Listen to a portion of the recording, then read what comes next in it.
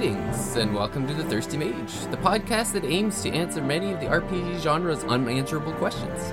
I'm your host and Thirsty Mage community manager, David Lloyd, and this week we start a multi-episode journey to answer many lingering questions debated among RPG enthusiasts. Questions like, what's the best Square Enix title?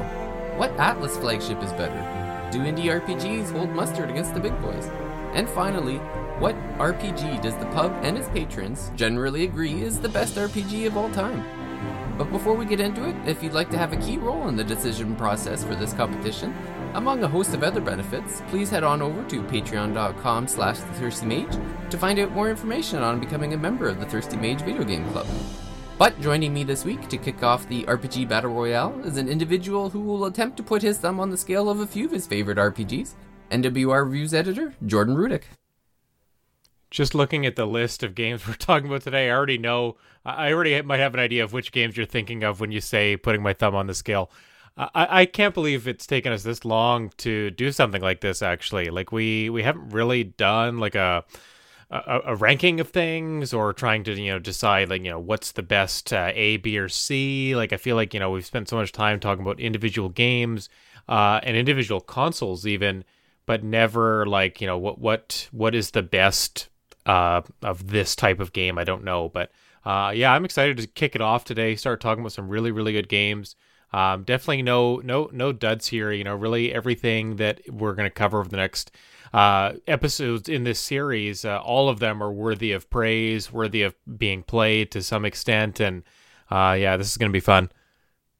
Yeah, it's funny going back, like, we've never really done anything like this. I know we've done on our, end of year shows, we've discussed a few of our favorites and that sort of thing, but nothing, no rankings or anything like that. And also joining us to help us out with this is he's here for our expert analysis on Blizzard, and he's going to probably help me pump the tires on a few different Nintendo competitors. The Talk Nintendo co-host, Casey Gibson. Yep, I battled my way out of the Shadowlands back up for a quick podcast here. But yeah, we've got quite the lineup of games talking today. And as Jordan alluded to, no duds here, so you guys don't have to worry about any Octopath Traveler talk tonight. I could have taken a shot at World of Warcraft during my little introduction speech, and I tried to take the high road. That's the beauty of Last Licks. I think we'll see about Last Licks. The podcast is just beginning here, my friend. I'm surprised that we're not recording this actually mid-raid, so that's a nice benefit for our listeners. Yeah, it's like you said, no duds. There might be a few omissions that people may give us a little bit of grief over, but I think at the end of the day, it's kind of hard to disagree that any of these games should be in contention anyway. But yeah, it's gonna be the biggest challenge is gonna be keeping this within a reasonable frame of time. We're gonna have to be pretty vigilant on keeping the amount of time we talk about these games down to a minimum, so that we're not breaking the Thirsty Mage record on length of episodes. I mean, inevitably, like, if you've got 30 years of RPG history here, and some favorite games, even games that we really fondly remember and would like to talk about didn't make the list, and that's okay. We're talking about the best of a particular set that we have familiarity with, we're able to talk about. And some games that we haven't spent time with are just not going to be on that list. And so that's, to me, that just makes for better podcast listening when we're all pretty much informed for the most part about the games on the list. So that explains some of the omissions. But, if you're listening out there, there are, key games that we don't end up talking about, please write to us, let us know on Twitter or, in podcast reviews. It'd be even fantastic. What kind of games you're hoping to see on the list or hoping to talk about. Well, we better get right into it, because, like I said, it's gonna take some time to get through these games. So, Jordan, why don't you kick us off with the discussions this week? Sure. So I have two, but they're both the same, just different flavors. So I don't know if you guys remember when Vitamin Water first came out. Apparently, it was in the year 2000. Vitamin Water was like a big deal, right? Like, I feel like it really kind of took off very quickly. I think its popularity, I would say, has faded. It ended up being bought by Coca-Cola a few years back. But yeah, I remember vitamin water. Like everyone was buying it. It was in all the drink machines, and I probably would have been, I guess, a high school senior, or we would say grade 10 or 11 when it first came out. And so I picked up a couple of vitamin waters because I was, I didn't want to have. I was trying to stay away from pop for a little while, and I did want something that had a little bit of flavor to it. So I'm pulling half a casey here by going vitamin water. I've got the Focus, which is vitamin A. That's kiwi strawberry. And I've got the Triple X, which I think was connected to 50 Cent at some point, if I'm remembering that correctly. And that's got antioxidants. That's is it acai or blueberry and pomegranate? Both pretty good. I think I like the kiwi strawberry a little bit better. Now, maybe you two gentlemen will be able to help me, or someone out there listening.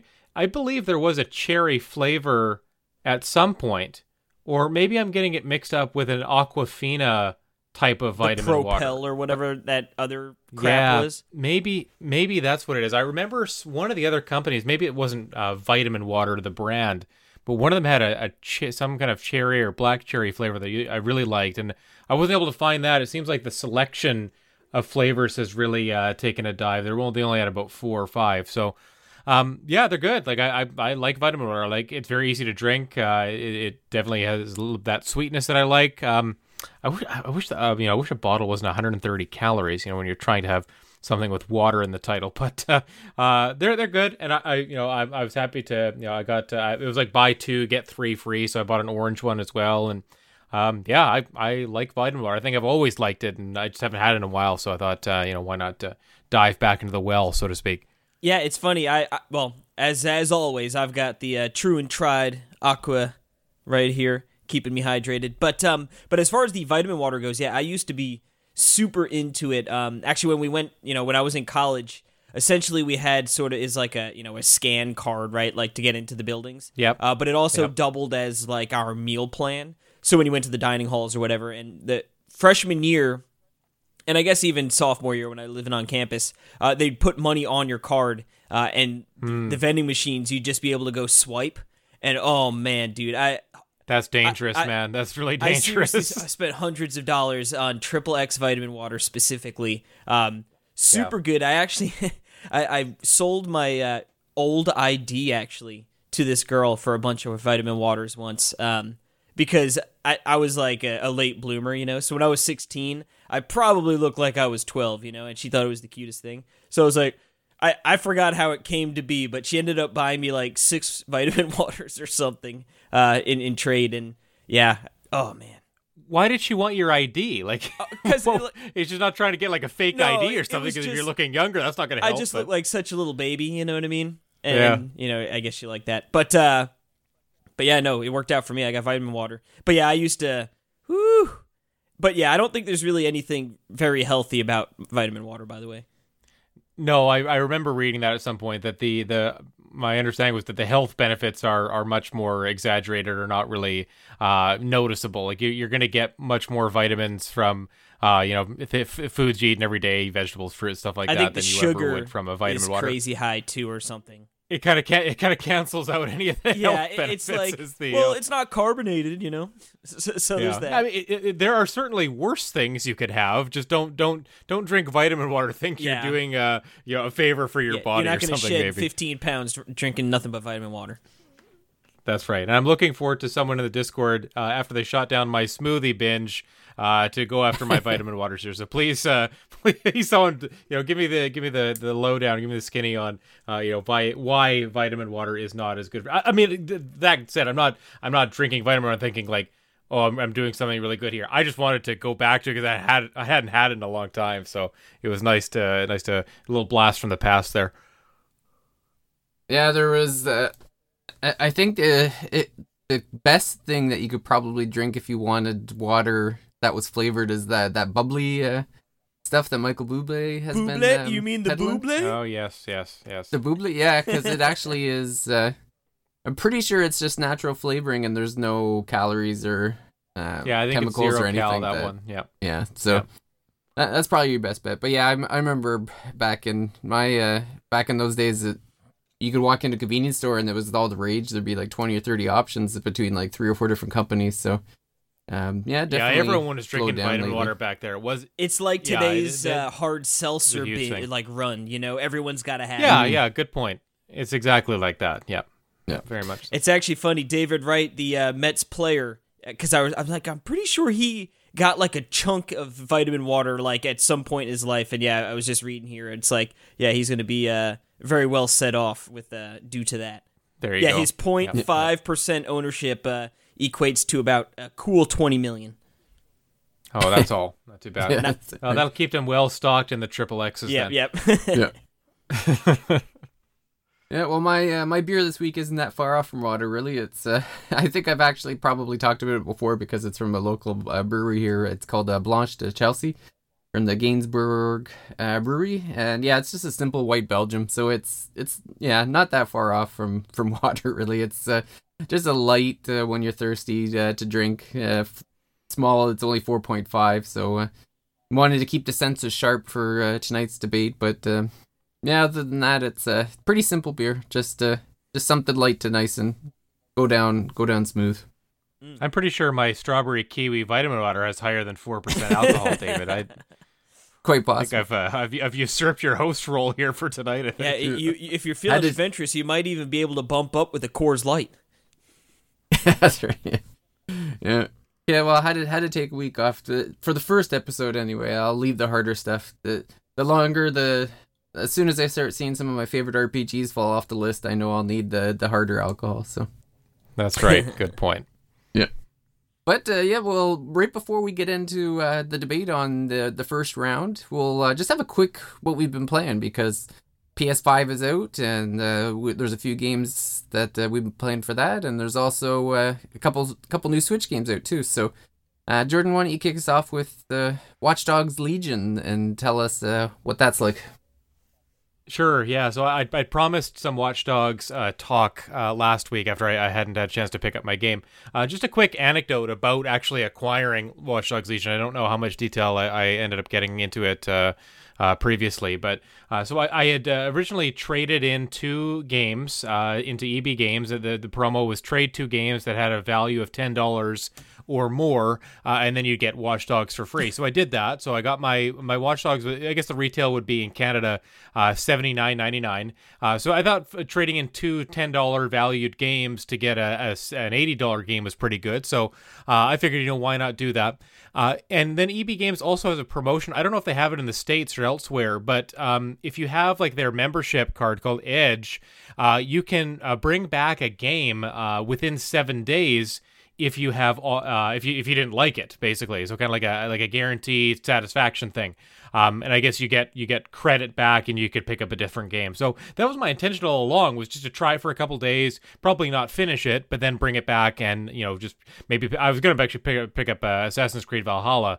But what ended up happening is when I went to pick up the game last week, they told me that I was going to get money back. So the price of Watch Dogs Legion had dropped from $79.99 to $49.99. And this is days after the launch. It didn't come out, at least in Canada. It didn't come out into stores until the 24th of November. So it's been just over a week now.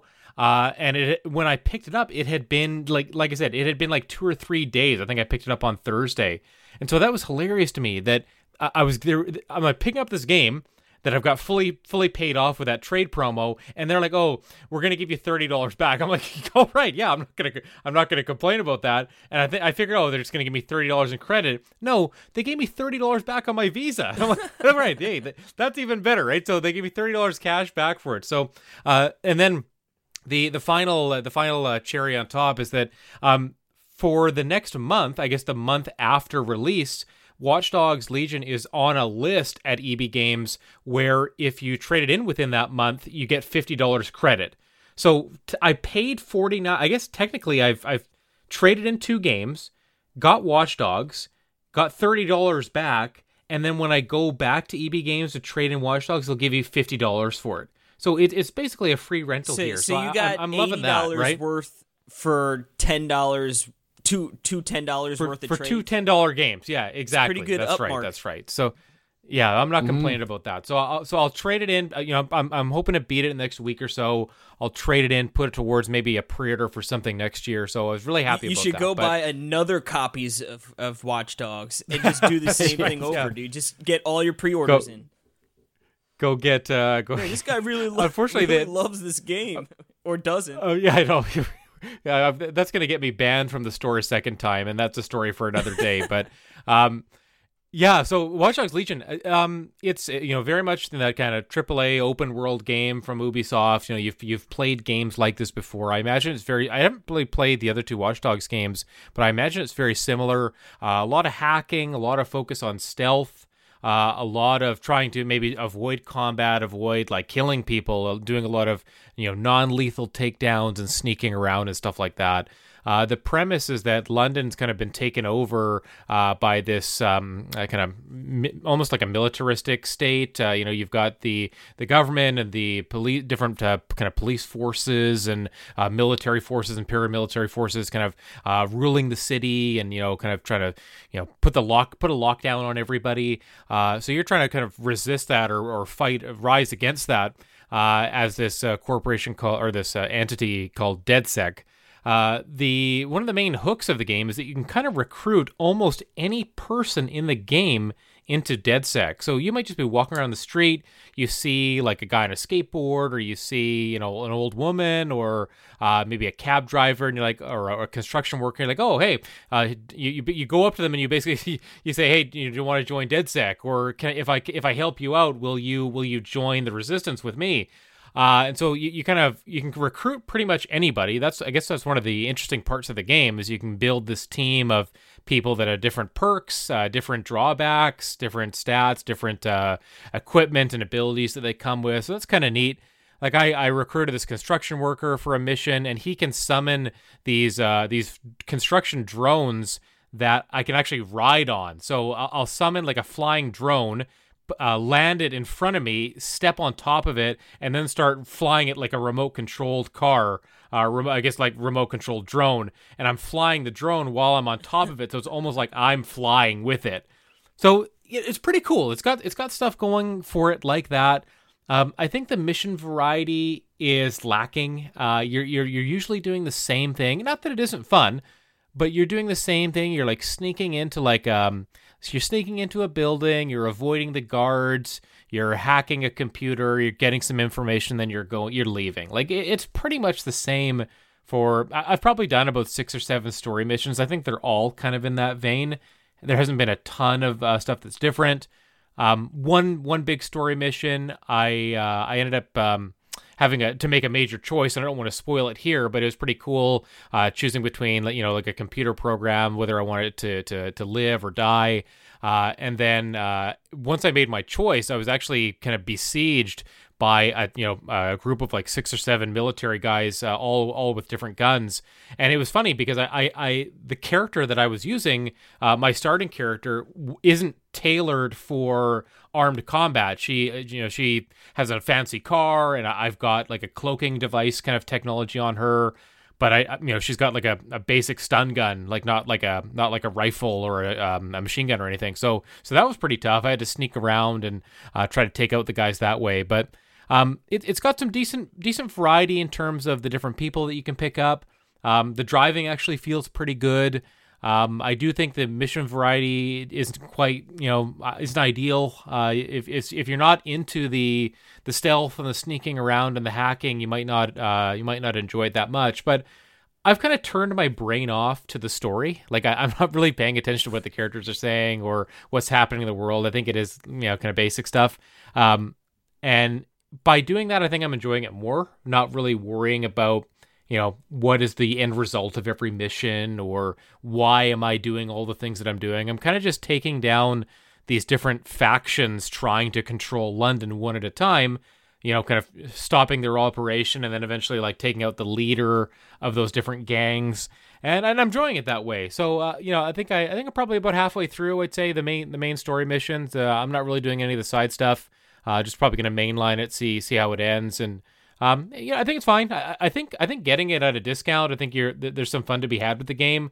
I'm not shocked. Ubisoft does this all the time, but I'm not shocked it hit $50 or cheaper pretty quick.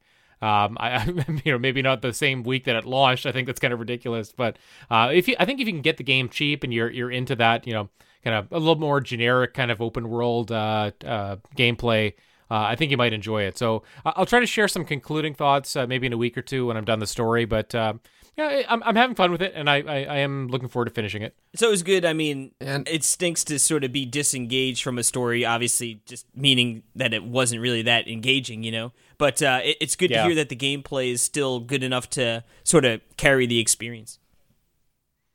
Yeah, I don't necessarily love like sneaking around and playing stealth, but I think it works pretty cool here. You can hack into cameras and you can solve circuits and stuff and shut down security systems that way. You can trigger traps. Everything is kind of activated by your phone, I guess, or some kind of like device you have on you. So from a distance, you can hack into cameras and then start looking through them. You can disable drones. You can hack turrets and actually start shooting as them. Like there's some cool stuff that you can do with the technology. There's progression. You earn these tech points that allow you to get different guns or increase your abilities or stats and stuff like that. So, yeah, it has stuff going for it. I just it's not a excellent game, but it's not a bad game either. There are ways to make it fun, and I like I said, I have been having some fun with it. So, I guess I shouldn't have canceled my pre-order because I actually played the first two games. I really enjoyed both of them, and mostly because, like you said, the mechanics are really fun. I really enjoyed the stealth combat and stuff like that, and I felt like the second game was more into the stealth, so it was a bit more fun. So I was curious to see what the third one how it would play. But I can't remember who it was, but somebody I was following on Twitter who really enjoyed the first two games as well had reviewed the third game and basically. Like, I guess it wasn't necessarily a bomb, but they certainly weren't enjoying it. So I ended up canceling the pre-order based on that.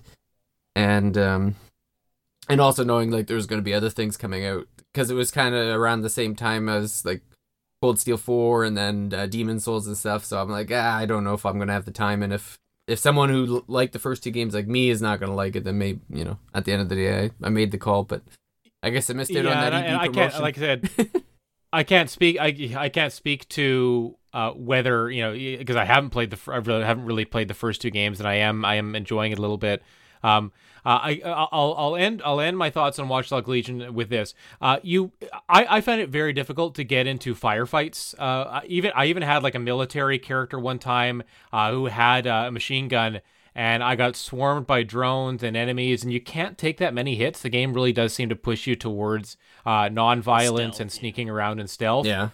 So when I got into a firefight, it ended pretty quickly for me. And anytime I start getting shot, I try to run away or diffuse the situation. I usually don't try to fight or anything like that. The other point is the driving. Like some of the cars go really fast, and the streets they're not like kind of like normal like T-shaped intersections or X-shaped intersections. They're constantly like I don't know how accurate it is to London, but they're constantly like turning, and there's side streets everywhere and bridges and stuff like that. But most of the time you can just run over everything on the road without consequence. Like you can hit people, you can hit poles, you can hit like traffic lights and everything. It doesn't really have any consequence. I've crashed a car and fallen out, but I've never died that way. I've never I've never had a car explode or anything. Like there's a kind of like a recklessness to the driving that's kind of fun. So I found I guess I've unlocked a bunch of fast travel points at this point too. So I'm able to get through the city pretty quickly. And of course, normally a fast travel load time might be like 10 to 20 seconds, but on the PS5 it's like nothing, 2 or 3 seconds, so it's nothing. So you don't even mind fast traveling a bunch when there's no load time. So that's kind of nice too. Yeah, my favorite chase scene in London was in the movie The Man Who Knew Too Little with Bill Murray, and he's driving one of those Mini Coopers through London and having a great old time, and he gets into this roundabout and he's going in a circle. If anybody wants to see a funny chase, it's a pretty funny scene. But yeah, very good. For me, this might be the last Switch game I play in a while. I picked up Shiren the Wanderer, and so this is a roguelike because I haven't played enough roguelikes this year, and I will have a review on it shortly. I got a little behind on it, so I want to get that out soon. So I'll have more details on that. But yeah, basically this is an older game. It was actually on the PS Vitas when it first came out. And this is kind of like the gold standard of the original roguelikes, like the Mystery Dungeon style roguelikes anyway. So I actually owned it on the Vita and really enjoyed it. And so I thought I'd give it a roll on Switch. And basically it's just pretty much more the same. Like it's the same game. It feels better to play on a Switch because I think the Switch is naturally more comfortable to use than a Vita. Like the screen's bigger and the controls are more convenient or more comfortable and that sort of thing. So basically it's the same great game but better. I don't know if I'm gonna get they did do some additions. They have additional dungeons that were added in for the Switch version. I think those are really more for like the hardcore people. Like I can't see myself really worrying about them too much. They got like themes towards them like I think one was you can't. There's no weapons in the dungeon. It's just all hand-to-hand combat and little modifiers like that. Like affixes. At least that's what they call them in like Blizzard, Diablo, and WoW. Like to sort of just change up what you sort of normally do. Yeah, just to give it a little more challenge or just something that you haven't played before, that sort of thing. And which is, like I said, it's great for people who are like really into Shiren. But one of the things I would say is if you're just getting into roguelikes with the Switch, like because the Switch is really where the roguelikes are these days, or if maybe you played Hades or something and you're like, maybe this genre might be for me. This game is, if you enjoyed Hades, it doesn't necessarily mean you're going to enjoy Shiren. Like this is almost like playing Mario Odyssey and then thinking maybe I'll enjoy Super Mario Brothers 3 or something. Like it's a different game. It's a much older feel to it. Much more methodical. This is really a thinking game. It's all about strategy and item management and inventory management. So I mean, it's like I said, it's kind of the gold standard for the Mystery Dungeon, I would say. But yeah, I would just say for anyone who's not really like into the roguelike, this is really for the hardcore fans of this genre. Yeah, I didn't realize you'd played this game on Vita, David. I know that people have a lot of fondness for Shiren, and I think there might be other games in the series. I don't know if is this supposed to be the original one or the first one? Do you know? I know there's a few different Shirens, I think, but I think like this is kind of like the main one. Yeah. Yeah, because I know there was like a version of it on DS actually. Just looking it up now to see if I can get, because they had it was called Mystery Dungeon Shiren the Wanderer on DS back in. Yep, I remember that one actually. Yeah, 2006, but the original release of the game was in 1995 on Super Nintendo. Wow. So it's been around for a while. Yeah, I don't know if I can do it with Mystery Dungeon games anymore. Like I think I've given them the time of day enough. Like I recently played and reviewed the Pokemon Mystery Dungeon, the remakes that came to Switch, and I don't know. Pokemon's all well and good, but then to add in kind of the roguelike elements as well, and I think Shiren's incredibly dense, and I have like kind of respect for it and what it does, but I just don't know if it's a game that I could really enjoy. I feel like Mystery Dungeon is a genre within roguelites or within RPGs that I've just kind of maybe switched off for me. I don't know if I'll ever return to that. But I say that next year I'll probably play 3 of them and really enjoy them. So that's kind of the way things have been going. It's like the boomerang. You'll be back. Oh no! Yep. Actually, the original Shiren the Wanderer, this one, the Tower of Fortune and the Dice of Fate, it actually originally came out on Nintendo DS in 2010 in Japan, and the Vita one that I played was actually a port. That was the first time it came to the West, was on Vita in 2016. We're learning but yeah, there's yeah, exactly. But Yeah, this one is set between Sheeran the Wanderer DS2 and Sheeran the Wanderer 3. So yeah, there's a few, but it was the Retronauts episode that actually got me on Sheeran. I had heard it and gave it a try, and I ended up getting it on Vita. I think it was last year that they had that episode. So, yeah, I would say that it was Jeremy Parrish that sold me on the game, and like you said, I think with the mystery dungeons, like I don't think I'll play anymore, but I think if you wanted to play one of the best, this is probably the one to go with. Yeah, it sounds that way. Or if you didn't know if you liked these type of games, this seems like a good one to kind Entry of point. test the waters with, I think, right? Yeah, like if you like what it's doing, you could probably get into all of them from this point on. Yep.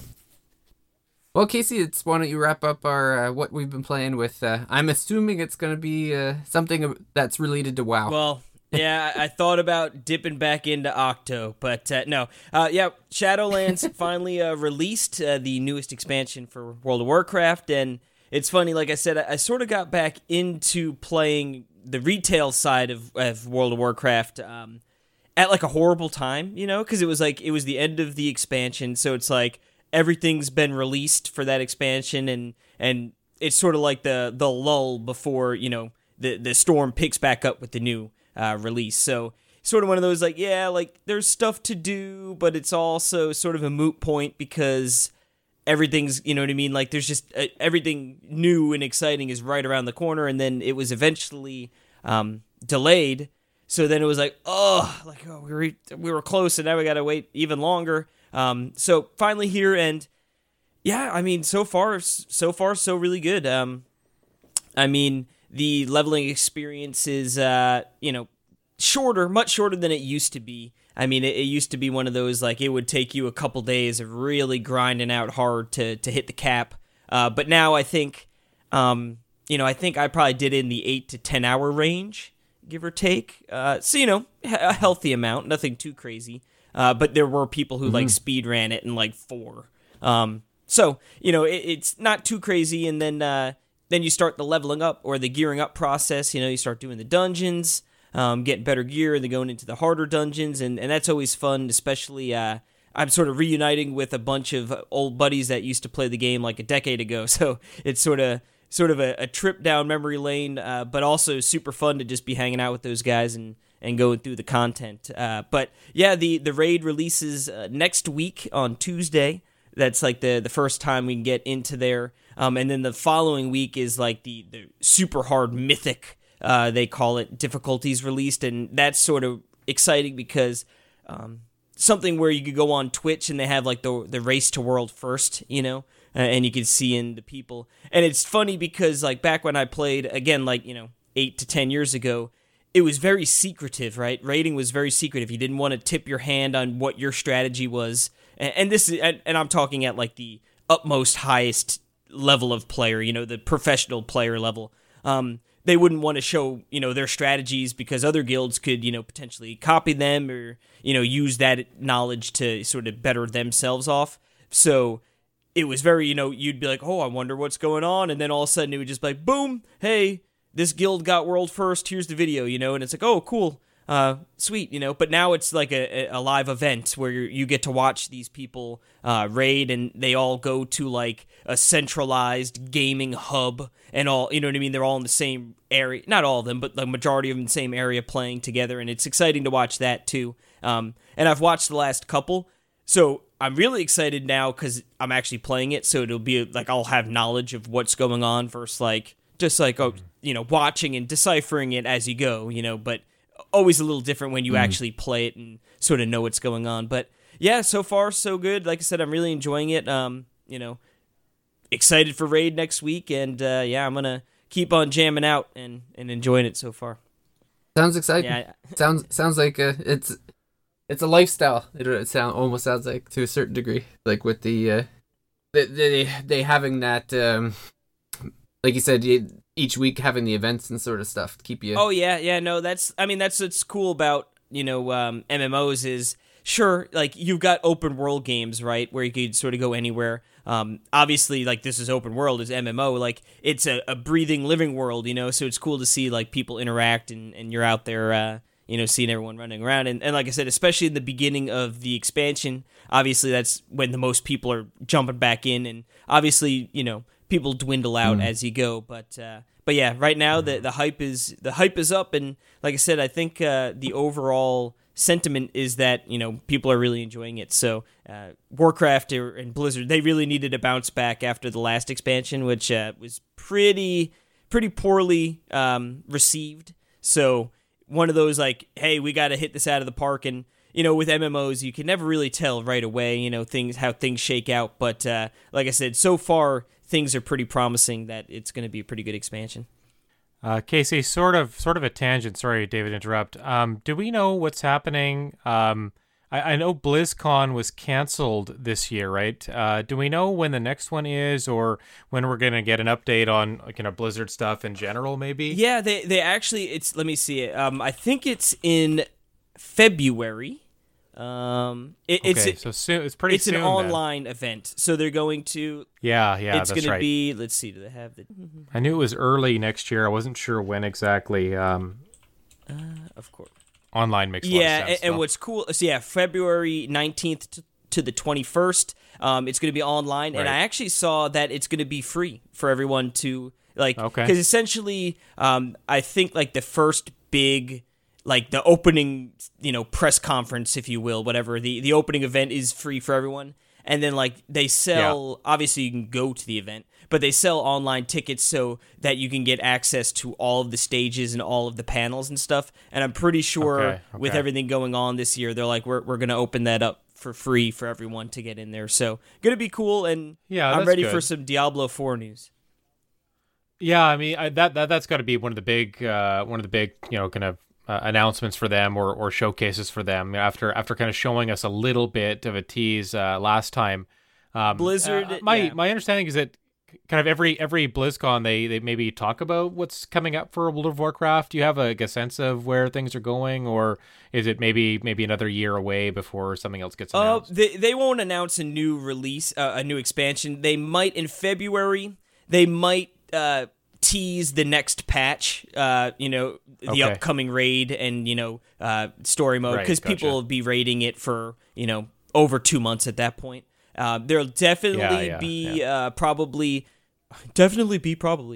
There should be World of Warcraft Classic, the Burning Crusade expansion. That's what everyone sort of is expecting, because actually they just released the final patch of Classic tonight, which is Naxxramas, the very popular raid. So yeah, I'd imagine those two things, would be as far as WoW goes, and then Diablo 4, and then I'm sure they'll have like Overwatch 2 and all that other crap too, but stuff I don't really care about. Maybe they might tease something StarCraft related to. I don't know what, we haven't heard anything obviously, but they've got their hands full with so many different series now. It's hard to predict what's going to happen. Just give me D4 and make it look good, please. Yeah, I mean, I want to see more of it. I don't know if we'll get it next year, especially given the situation of this year. But I think that it'd be nice to get more gameplay. Yeah, I think like with this Shadowlands, Diablo 4, they got to hit it out of the park. But I guess I say that, but I guess Diablo 3 did very well for them. Yeah, I think they could go into Diablo 4. I know we're getting off topic. We want to get to our main topic, but Diablo 4, I think they could do the same thing where it releases, with the idea that they're going to be building on it for years, right? And so there might not be as much content right out of the gate, but maybe they'll have like a roadmap for we're adding these characters, we're going to add these chapters later on, that kind of stuff. So yeah, I'm excited to see more about that too. Cool. Well, probably a good time to get into the final segment of the episode. It's the bread and butter of the episode tonight, and that is the big kickoff to the RPG Battle Royale. So if you missed the preview last week, so what we've done is we've selected what we feel is a fair representation of the best 32 RPG games ever made. Again, we said there might be some notable omissions, but I don't think anyone would argue that the games that we have here have a good chance of becoming the best game chosen.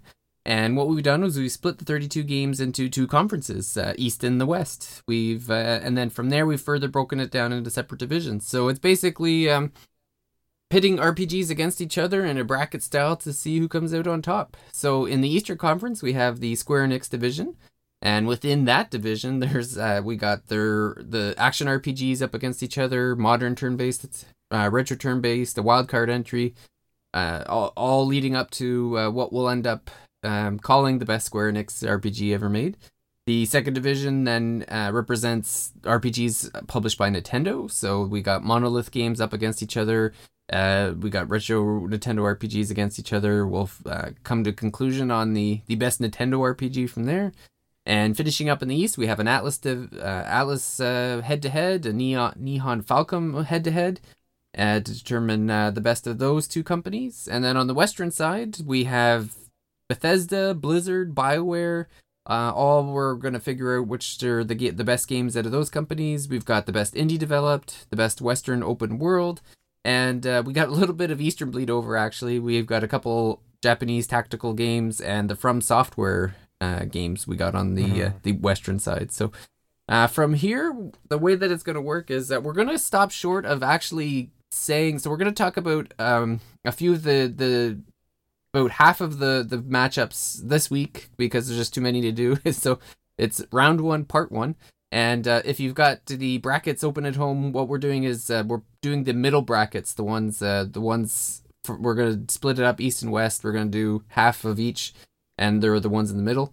And so what we're going to be doing is we're going to be talking about the graphics, combat mechanics, soundtrack, story, and some of their intangibles. But we are going to stop short of actually picking the games this week. Maybe we'll wait until next week to unveil who we picked in each of these matchups. But it's going to be a blend of our choices mixed in with Patreon selecting who they think should win each competition, and then we're also going to be posting the matchups on social media. So if you're on Twitter or Instagram, you'll be able to vote for your favorite games, and we'll see who moves on.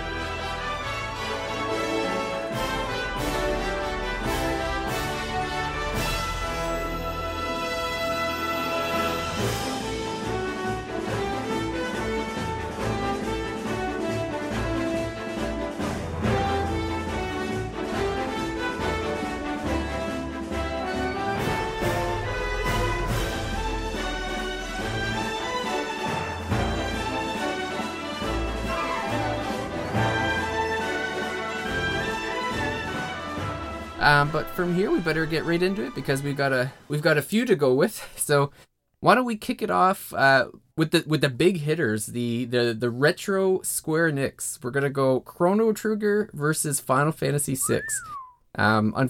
It's gonna be one big game getting knocked off in the first round, unfortunately. But why don't we start with the graphics between the two?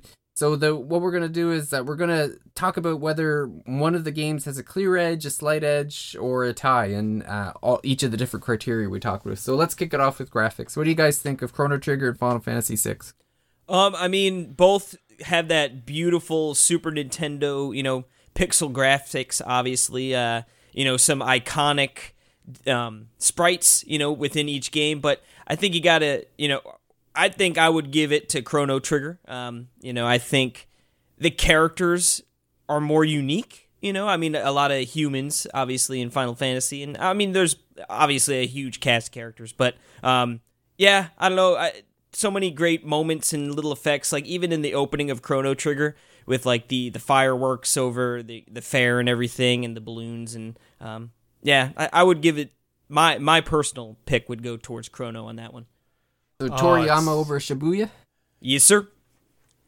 It hurts so much to make any decision between these two games, because they're both fantastic. They're both 1A, 1B type games. Depending on the day, I think you could put one over the other in any category. I'll go slight edge to Chrono Trigger as well. I think that the towns, just that world of the game, to me, it has a little bit more kind of texture or life to it. You go into the forests and you see the waterfalls, and it just feels a little bit more unique looking, I suppose. Like Final Fantasy VI, it looks like Final Fantasy IV, and it looks like Final Fantasy V and Final Fantasy I to an extent. They do all kind of follow like a similar pattern, or they have a similar style to them. So I'll give it to Chrono Trigger for being a little bit more unique in terms of its visual style.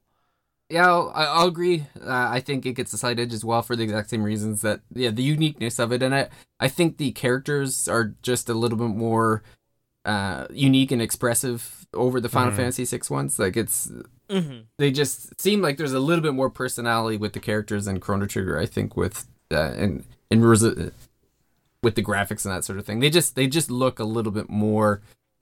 They're more memorable. I mean... At the end of the day, it's a lot of Final Fantasy, especially like the sprite-based, right, were pretty similar, I'd say, where, Chrono Trigger felt like it was something different. Mm-hmm. Yeah. Well, that brings us to combat mechanics, and I mean, they come from the same, turn-based style, but again, I think in this case, Chrono Trigger might get the slight edge with... I think having the ability to have the characters do like the combination attacks and that sort of thing just might put it slightly over the top for me over 6. Yeah, I would agree. Finding the different combinations that worked, and I think just having the different combos actually put sort of a real tangible feel on your party composition. Of course, like in a lot of RPGs, right, I want a guy who's a little more tanky, one that heals, one that does damage, But like having those different combo attacks, I can use, Luca for different gunshots and all this, and I don't know. I thought it was really cool. And again, like Final Fantasy VI, more true and tried, right? Like it sticks to, and not to say, turn-based is bad. I love it, but I think that extra wrinkle within Chrono Trigger, again, sort of, it gives my nod towards Chrono. I'm gonna surprise myself here and go slight edge to Final Fantasy VI. Actually, I like that every character has their own kind of class that we haven't really seen in other games before. Like if you think about Cyan's mechanics, whether you think they're good or not, we've never really seen another character in a JRPG that is designed like him. I think Gao, obviously, the Blue Mage, Gogo with his mime, Umaru that you don't even control. I just think that the variety of the characters and their unique kind of talents that they bring. Setzer with the gambling, Edgar with his kind of being able to use his tools, Sabin doing like fighting game inputs to do his moves. I think it's just so cool. Whereas like in Chrono Trigger, you have attack, you have tech, and you have item, right? There's only 3 choices for every character. And yeah, they all have different elemental affiliations. And I do think the triple techs and double techs are really cool. But, ultimately, I think you kind of settle on a few different ones, throughout the game, or especially by the end of the game. Whereas I think there's a little bit more opportunity for experimentation with Final Fantasy VI. I would say you really have to make use of so many different party members, and the fact that you're collecting all of them at the end, whether you need to get over 10 or 15 or whatever to see your way through, that's kind of your choice at the end. So I'll go slight edge Final Fantasy VI here. Oh, that brings us to the soundtrack, and this one's going to be tough. Just stop the podcast now. This is impossible. I'm going to have to. I have to say Taya for me because, Uematsu ended up working on both. Mitsuda obviously did a lot of the work on Chrono Trigger, but I don't know. I can't even choose one over the other. There's just too much. Final Fantasy VI has some iconic music that even to this day, like still comes into my mind, and Chrono Trigger obviously like it has a incredible soundtrack as well. So yeah, I cannot be. You cannot force me to choose one over the other. Yeah, I agree. Definitely, definitely a tie on these two. Both, and it's funny. It's not even like these are 2 really great soundtracks. Yeah, no. These are 2 of probably the greatest soundtracks of all time, and not even being facetious. These are unbelievable, littered with like masterpieces throughout. So yeah, to me, it's a pretty obvious tie on that front. Mm-hmm. I'm not gonna break the mold here like I did with the previous category, but I will say that I think Chrono Trigger's music I certainly, I guess, personally prefer to listen to that kind of outside of the game. Like I really think it's maybe a little bit better suited to just kind of like casual listening or everyday listening. And there's certainly more kind of remixes or different versions I think I've heard of Chrono Trigger's themes. That said, I think that it just, when you're playing the game just top to bottom, they're both incredible, and I don't want to give an edge to either one, even if personally I listen to one more than the other. I think if going back to them, like they're just so memorable both. So I'll go tie as well. Man,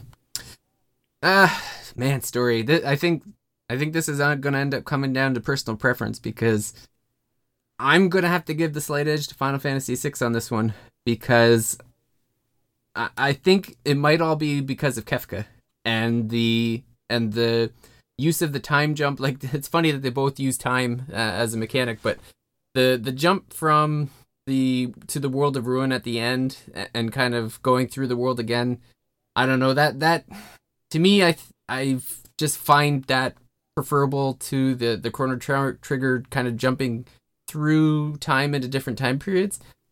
It's so tough though, because like Chrono Trigger does it so well, and it kind of opens the game up a bit in the sense that like you can go through the different time zones, but story wise, I don't know. I have to give the slight edge to Final Fantasy VI.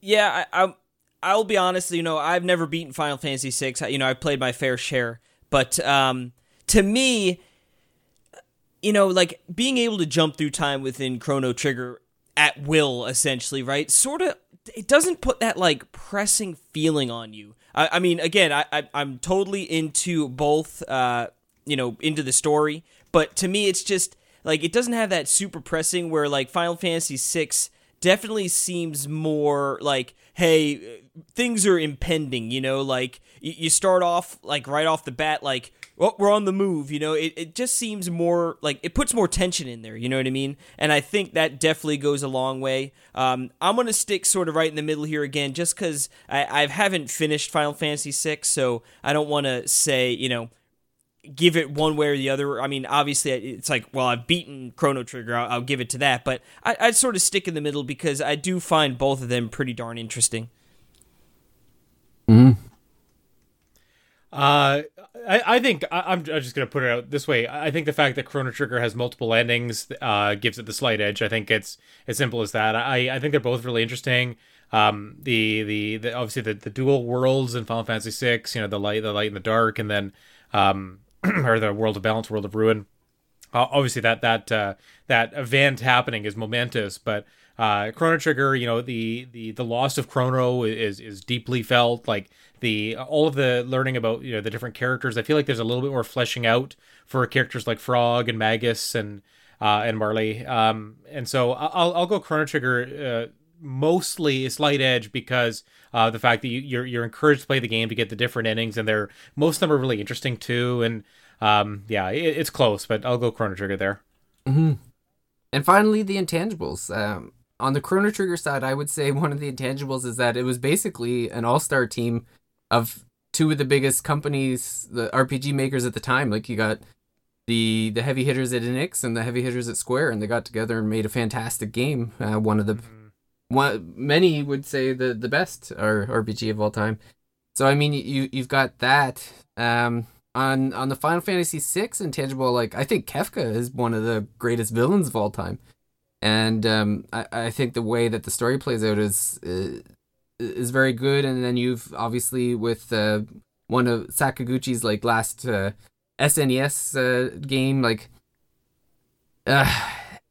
again, I don't know who to choose in this one. I might have to go equals again. Like, it's just, I don't know, man. This is going to be one of the toughest matchups in the whole thing. I think also I guess not really. I was going to say Chrono Trigger being sort of a standalone, but I guess you got Chrono Cross too.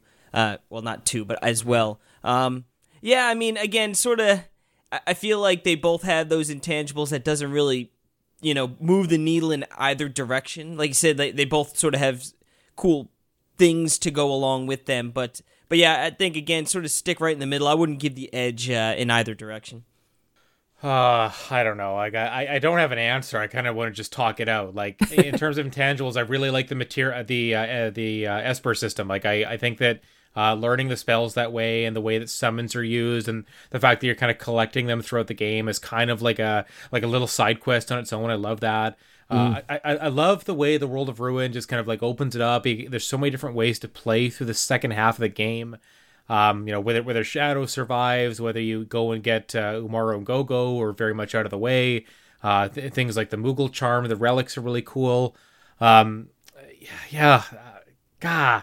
But then Chrono Trigger, like I think the towns and the world itself, I just think it just I know I kind of said this already, but it just feels more alive. It feels like the world has more life and vibrancy in it. Like I feel like I'd rather explore the world of Chrono Trigger thoroughly than I would the world of Final Fantasy VI. So, oh boy, like I don't know. I guess tie again. Like man, it sucks. These games are so bloody good. Like I'm glad we don't have to make a choice tonight because it'd be completely difficult. But yeah. Maybe it's a good time to move on to the next. Now, this is a bit of a weird matchup. I'll talk about how this one ended up. So this is the wildcard entry for Square Enix. So it's Bravely Default versus Deus Ex. Now, the reason they're up against each other is because technically Deus Ex is now owned by Square. I know it wasn't at the time, but I just couldn't. There wasn't any natural fit for Deus Ex. Like, really, it probably should be in the Western Conference against someone, but there just didn't feel like there was a good fit. But there's no way I could leave it off the top 32. And Bravely Default is unique in itself as well. So that's how they ended up, together. It's going to be really difficult doing apples to the oranges side-by-side comparisons. Yeah, because it's so weird. Like, and Deus Ex was a computer game. Bravely Default's a 3DS game. Graphics wise, I have to give Bravely Default the clear winner on this one. I don't know if it's fair because it's a much more modern game, and Deus Ex is back in like early PC era, so the graphics aren't going to be terrific. But if we're trying to do our best to compare them, I would have to lean towards Bravely in that department. Yeah, I'll be honest. I haven't played Deus Ex. Is that how I always Deus Ex? I'm okay. Deus so can we skip straight to intangibles? I'm giving Bravely Default the clear edge in intangibles because David is saying Deus Ex wrong. Okay. Oh, Deus Ex. All right. There we go. Deus Ex. Okay. I was like, oh right, because it's not D. I was like, okay, it sounded weird, and then I was Latin. like, did I always say it wrong? It wouldn't be an episode if I didn't butcher some English language. It's true. I mean, yeah, I think you give it to Bravely for the graphics, right? Like you said, apples to oranges a little bit here. But if you're just looking at the screenshots, and I should say, Deus Ex, I haven't played it. I'm looking at screenshots here. Like you said, it's dated, but it sort of looks, more generic areas, if you will, where I feel like Bravely Default really had such a wonderful art style. And the 3D was really cool, and then even the accompanying art that wasn't in game but just like promotional stuff, it's like even that was like super gorgeous, and I just really love the style.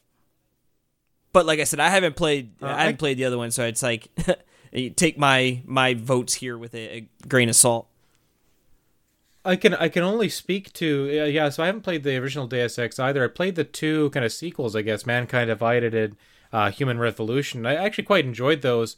I think it's hard to me. It looks like a shooter from the 2000s. Like I think it's a style that was really really common. And I get that it's doing different things, kind of gameplay wise and story wise. But I think Deus Ex, in terms of the graphics and visual style, are, to me, it is a little bit kind of common or generic, I suppose. It's not a knock. I think a lot of games were doing that style at the time, and it's also not really the focus of the game necessarily either. So I'm going to give the clear edge to Bravely Default here, because I think it was doing something different when it was released. Although I say that it is similar to 4 Heroes of Light, which we've mentioned on the podcast before, but Just the storybook presentation of Bravely Default and the way the towns look, especially, I think is really, really unique. So I'll give the clear edge there for that reason. Yeah, and it goes along the same way, like you said, with Deus Ex. Deus Ex was a shooter at the time. I remember it being such a big deal, and I think a lot of it is that it just had such an engaging story. I'm jumping ahead of here to the story, but I mean, to me, like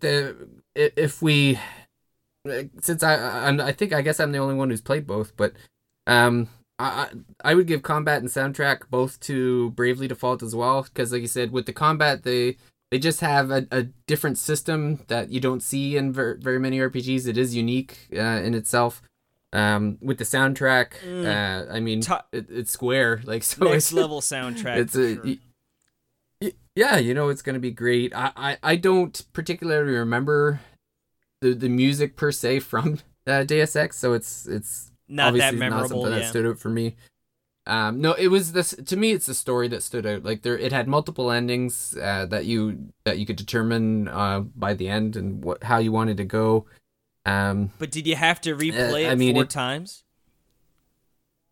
No, like no, I'm kidding.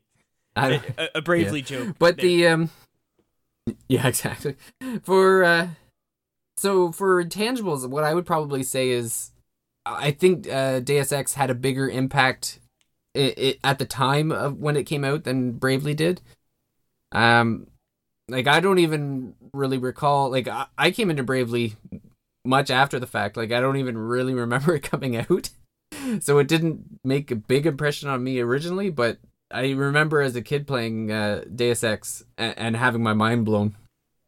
So maybe Casey will be in the same camp as me. Like I was super excited for Bravely Default to come out. Like I remember that was like a hotly anticipated release for me and my group of friends. And so I guess it just depends on what your scene was at the time of some of these game releases. Obviously, I just want to touch back on combat mechanics for Deus Ex for a sec.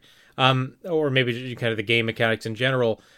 Correct me if I'm wrong, but it's one of the first kind of games to combine a lot of different genres, right? Like it looks like a first-person shooter, but there's stealth, there is kind of RPG mechanics, there's lock picking and different skill trees maybe, and you can kind of customize who your character is. And I don't know that a lot of games in 2000 were doing that. So I think that's maybe one of the reasons why it really stands out, or maybe why people remember it so much, is that it might have been the first game to really blend so many genres that we actually see a lot of today, right? We see a lot of first-person shooters and action games in general borrow the same types of RPG and story mechanics that Deus Ex was maybe one of the first games to introduce. Yeah, I definitely think it was like a pioneer in that regard for a lot of the open world stuff now.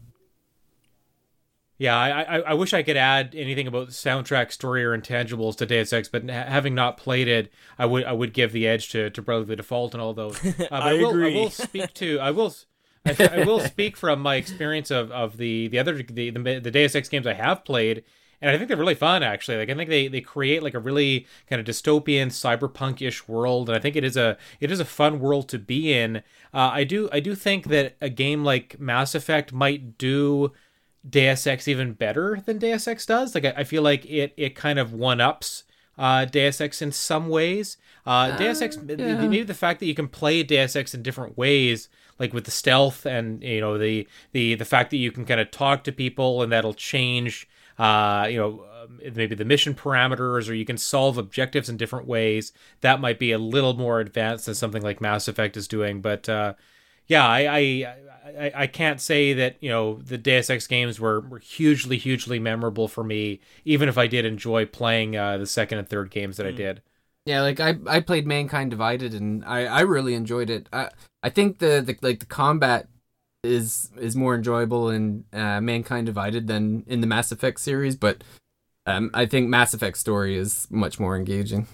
Yeah, and it's got all these interesting characters. Like in the Deus Ex games, like it's really just the main character. I don't know that a lot of the side characters get a lot of attention, or I certainly can't remember any from my playthroughs. So yeah, I don't know what it is. Maybe the stealth kind of stuff or vibes you get from it, but this series never has interested me like at all. But yeah, I don't know. It's interesting because it does seem to have such a high regard. Obviously, we're talking about the first one, very impactful game, within the landscape. But even the follow-ups have all gotten pretty, positive.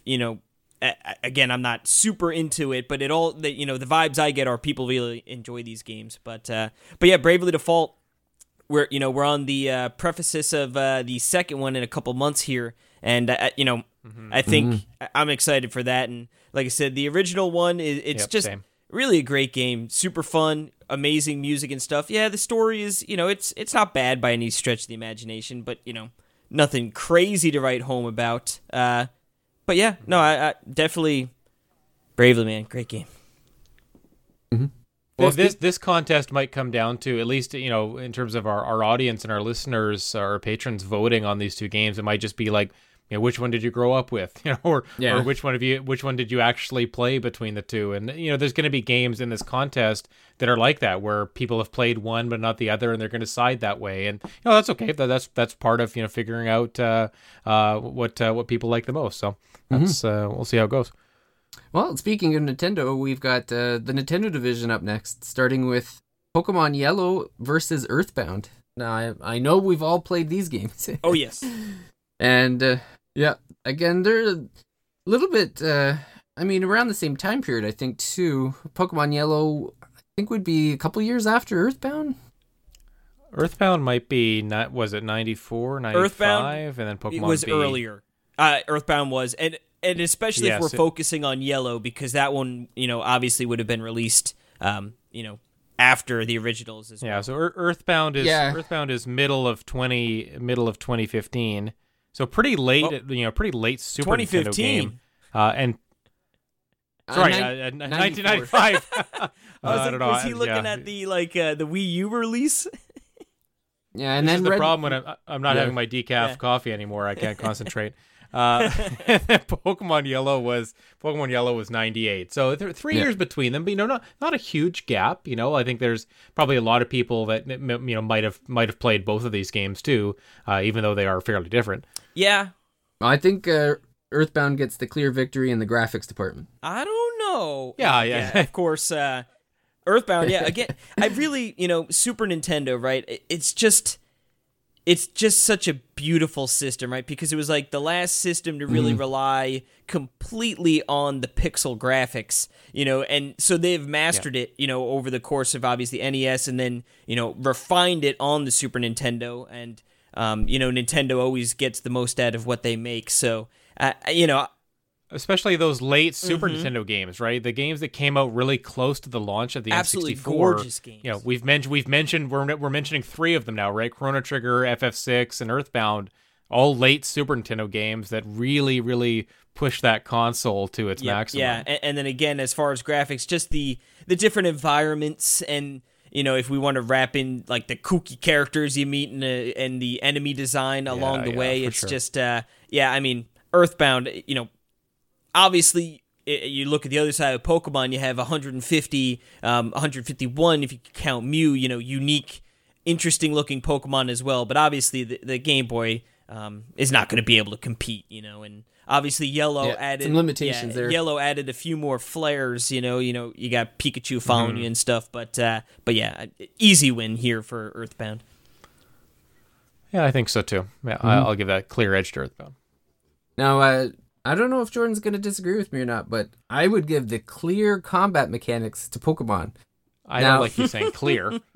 No, I'm going clear. That's one of my biggest beasts with Earthbound was I get what they were trying to do with the combat system in Earthbound, like the uniqueness of it, but it just didn't click with me. And what did click with me was the Pokemon. Like, it's very structured. The Pokemon, like.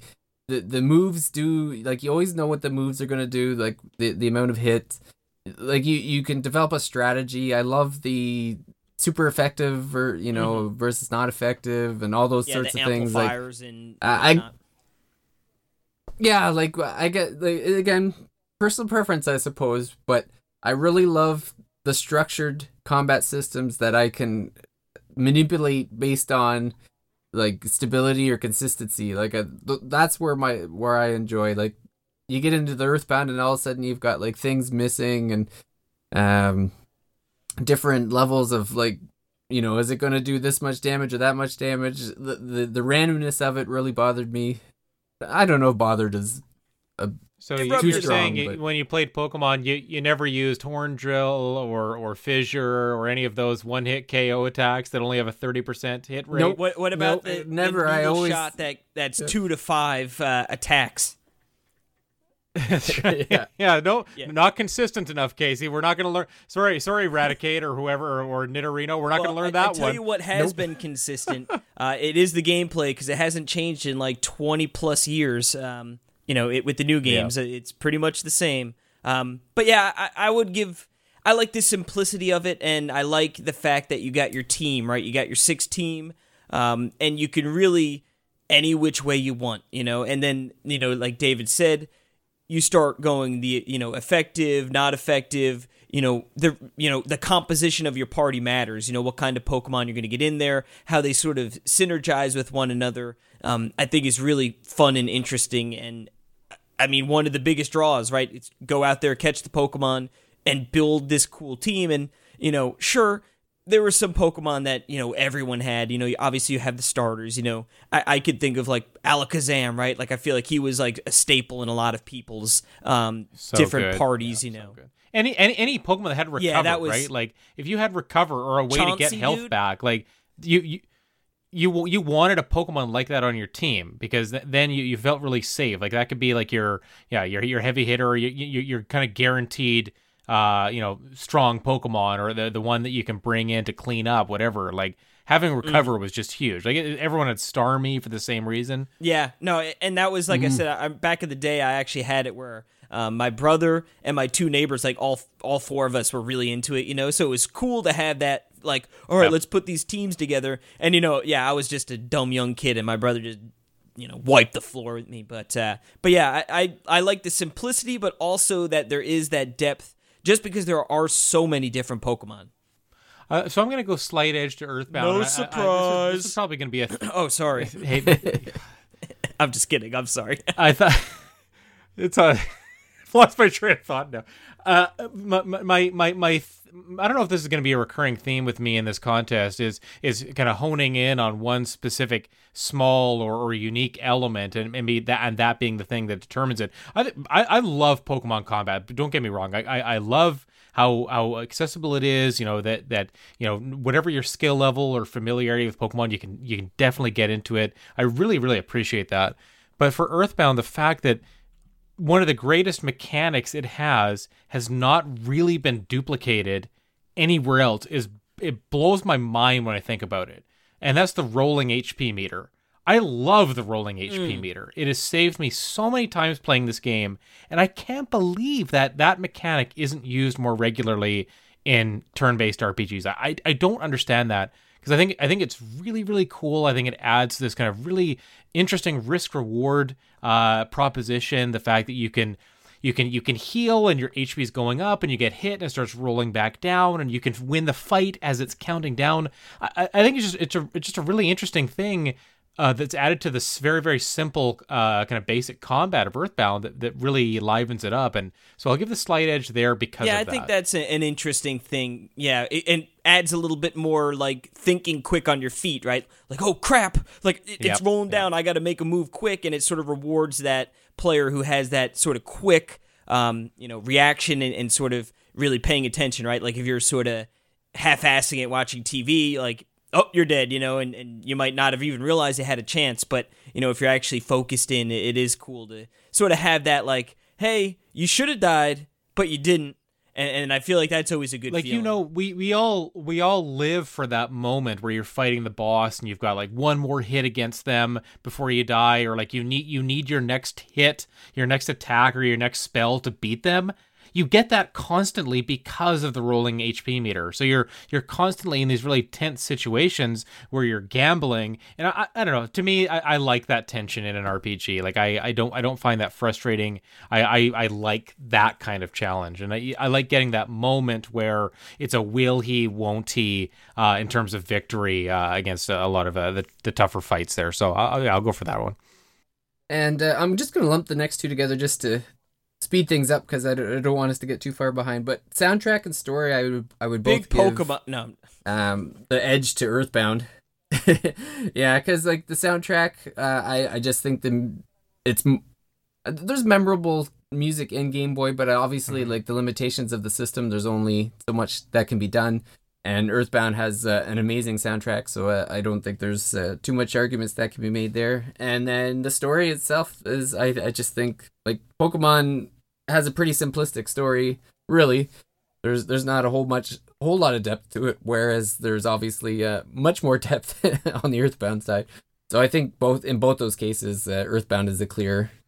Has the clear I agree. You know, what Pokemon's really like, hey, go out and be a Pokemon master, beat the Elite Four. You know, there are like, it almost feels more like, hey, here's some, you know, checkpoints or you know, or a bullet list for you to check off as you go and explore this world. Where, yeah, obviously, you know, with Earthbound, it's a much more focused thing, and what's really cool is just all the wacky things, you know, that as you're going through, and it's amazing. Easy, a clear victory on there. Same with the soundtrack, excuse me. Earthbound, again, really great soundtrack. It's got that nice Super Nintendo, you know, sound bit working. I do think with Pokemon, right, it's like there are some iconic songs, and like, I mean, Lavender Town, when you get the Pokemon Tower and stuff, like sort of eeriness. And I honestly, I think the simplicity of the Game Boy makes, in that instant, that song way creepier, right? Like, just the, like, very unsettling. But, yeah, I mean, again, but at the end of the day, very simplistic.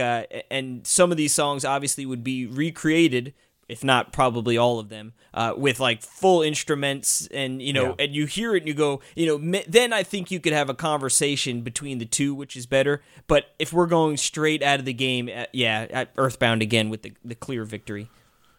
Yep, I mean, I think the Pokemon soundtrack is actually underrated. I think it's excellent. I think that what they were able to do on the Game Boy hardware, and just this soundtrack that really kind of like suits the gameplay and the world so well. But yeah, I think Earthbound, just its the variety of the music, I think it's catchier. I think that it's very evocative of that game too. Just a little bit more depth than Pokemon has.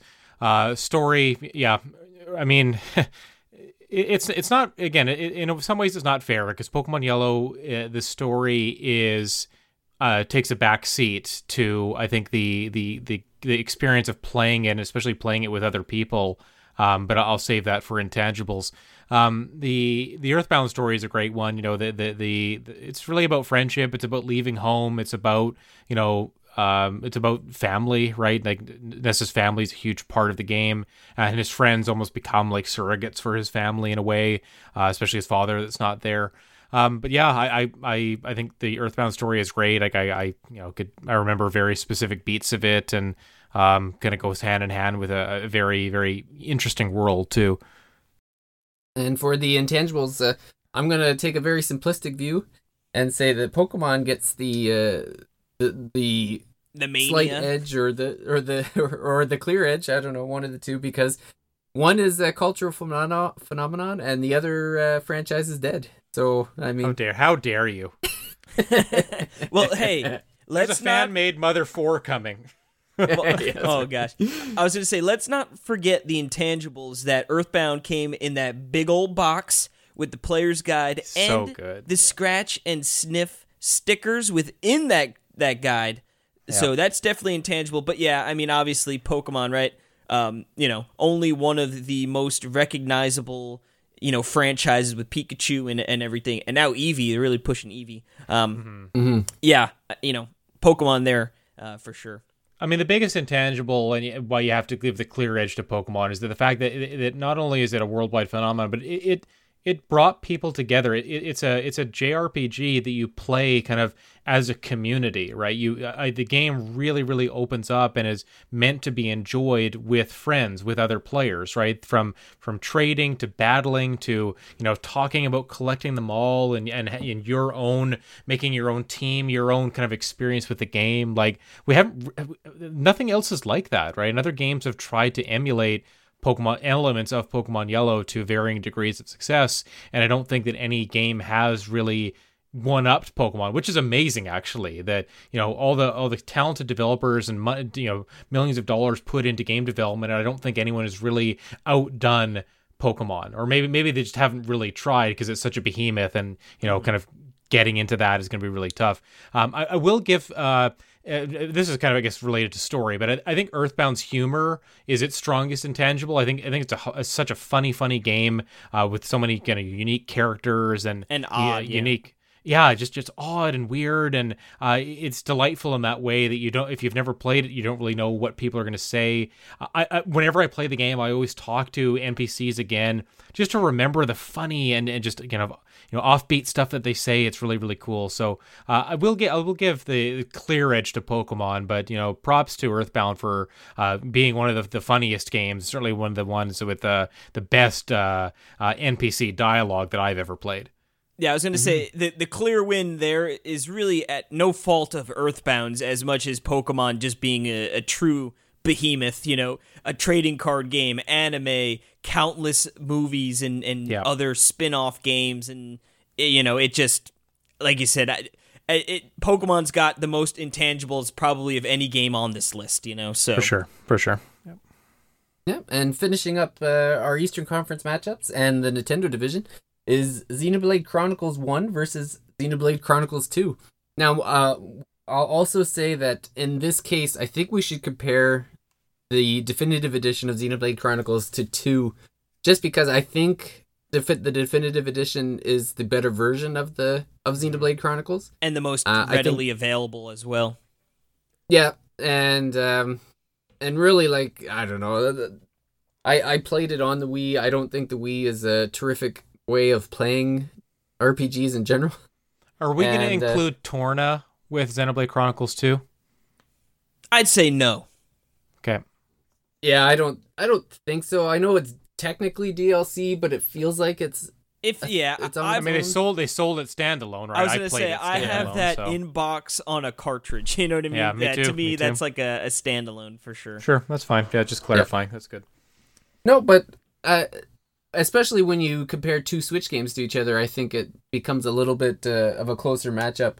Especially like with graphics, I think the Xenoblade Chronicles, the upgrade in graphics at least brings it to a little bit more on makes it par a conversation. With Xenoblade Chronicles 2. Yeah, puts it in the conversation. I still think that Xenoblade Chronicles 2 gets the edge.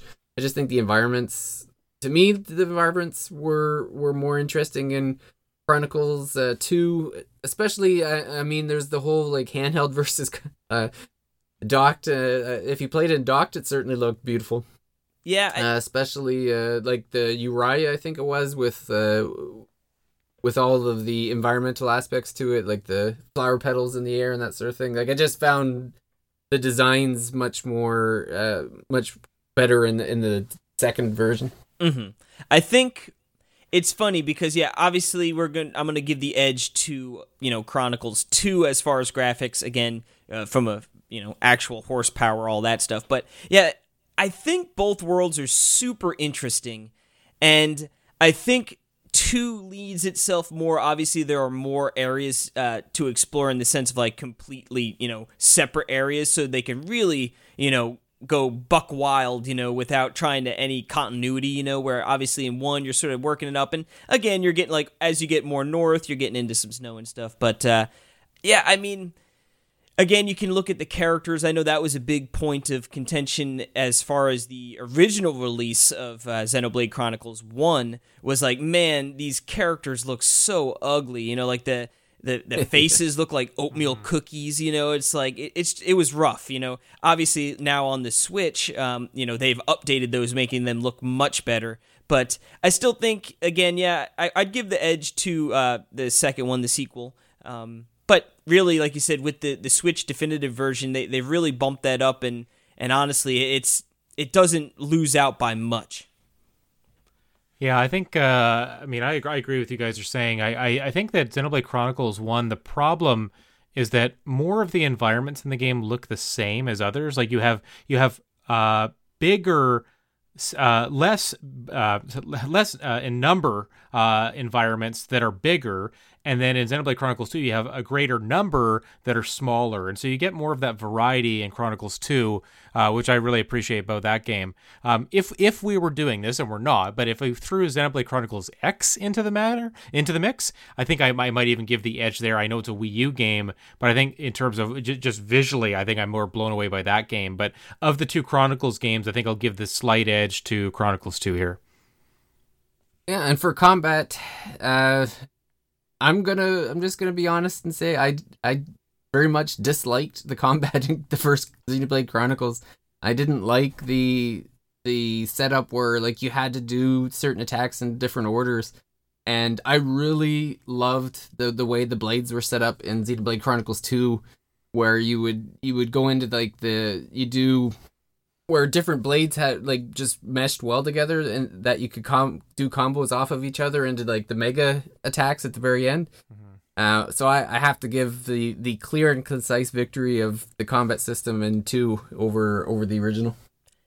Yeah, I wouldn't go with the big advantage for 2 over 1. I still will give 2 the edge, but actually going back and replaying the first one with the definitive edition, because in my mind, and I guess just the recency bias, right? I was like, I'm in the firm camp that Chronicles 2 is a better game, But going back, it definitely was like, okay, it is a lot closer than what I was thinking in my mind, and even so, right now, I couldn't tell you which one.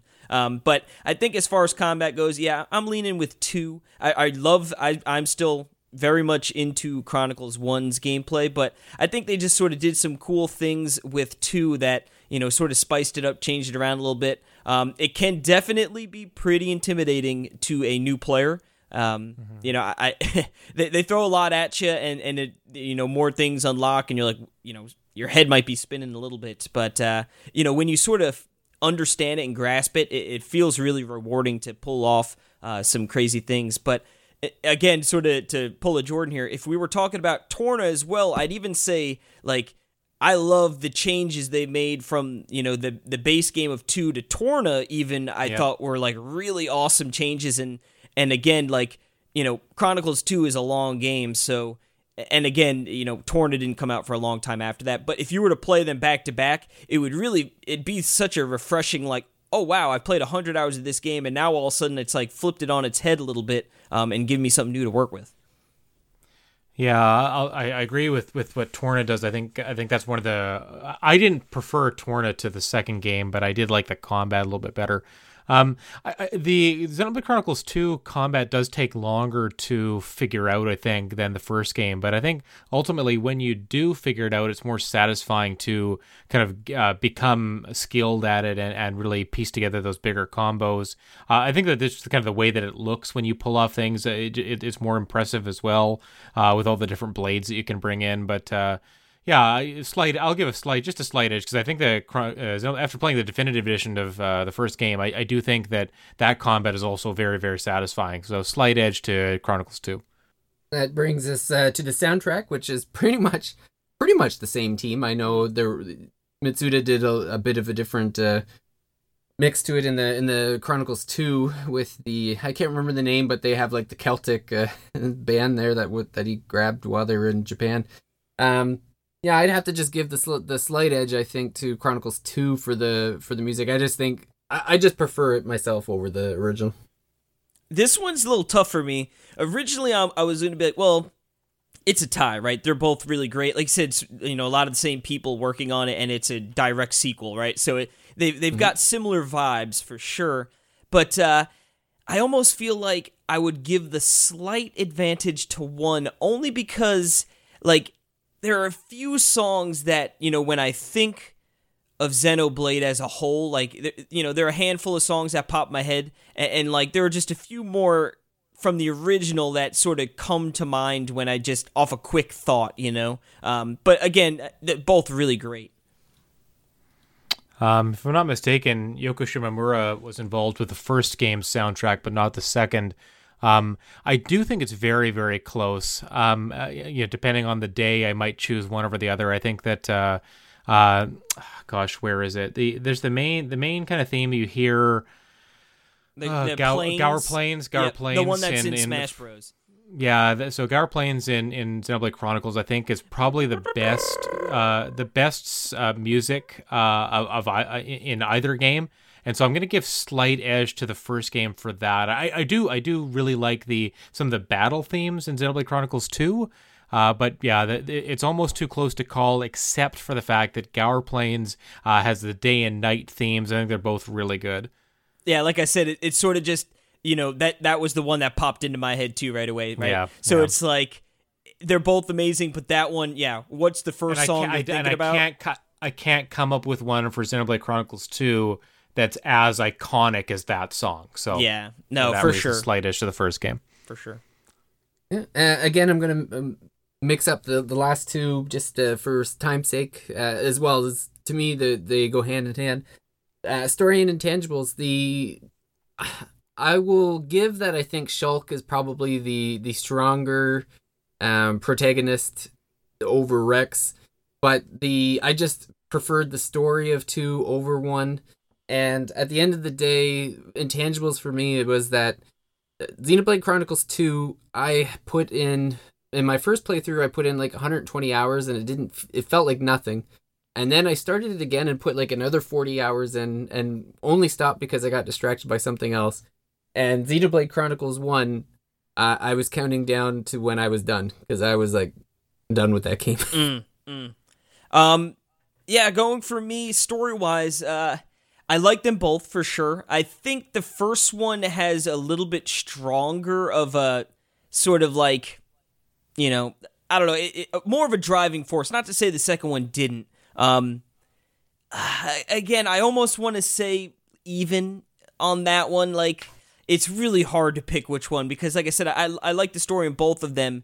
I'm going to tie. Intangibles, you've got what's interesting about Xenoblade 1, right? Obviously, the whole freaking, it's not going to come to America. Oh, you know what I mean? Like the whole Project Rainfall, getting it over here to begin with, and then for all of that nonsense, for it to turn out to be one of now Nintendo's, flagpole series, right? I mean, It sold over 2 million, the second one on Switch, which for a JRPG, that's pretty crazy, So I think that is really strong on that front. And then more of a personal intangible for me with the second one is, it was pretty early on with the Switch, right? Within the first year, it was released on the Switch, and David and I would play, and we would talk about this all day in Slack. Like it was like that was one of the most fun experiences. Like having it be very much a single player game, but it felt like a joint experience. And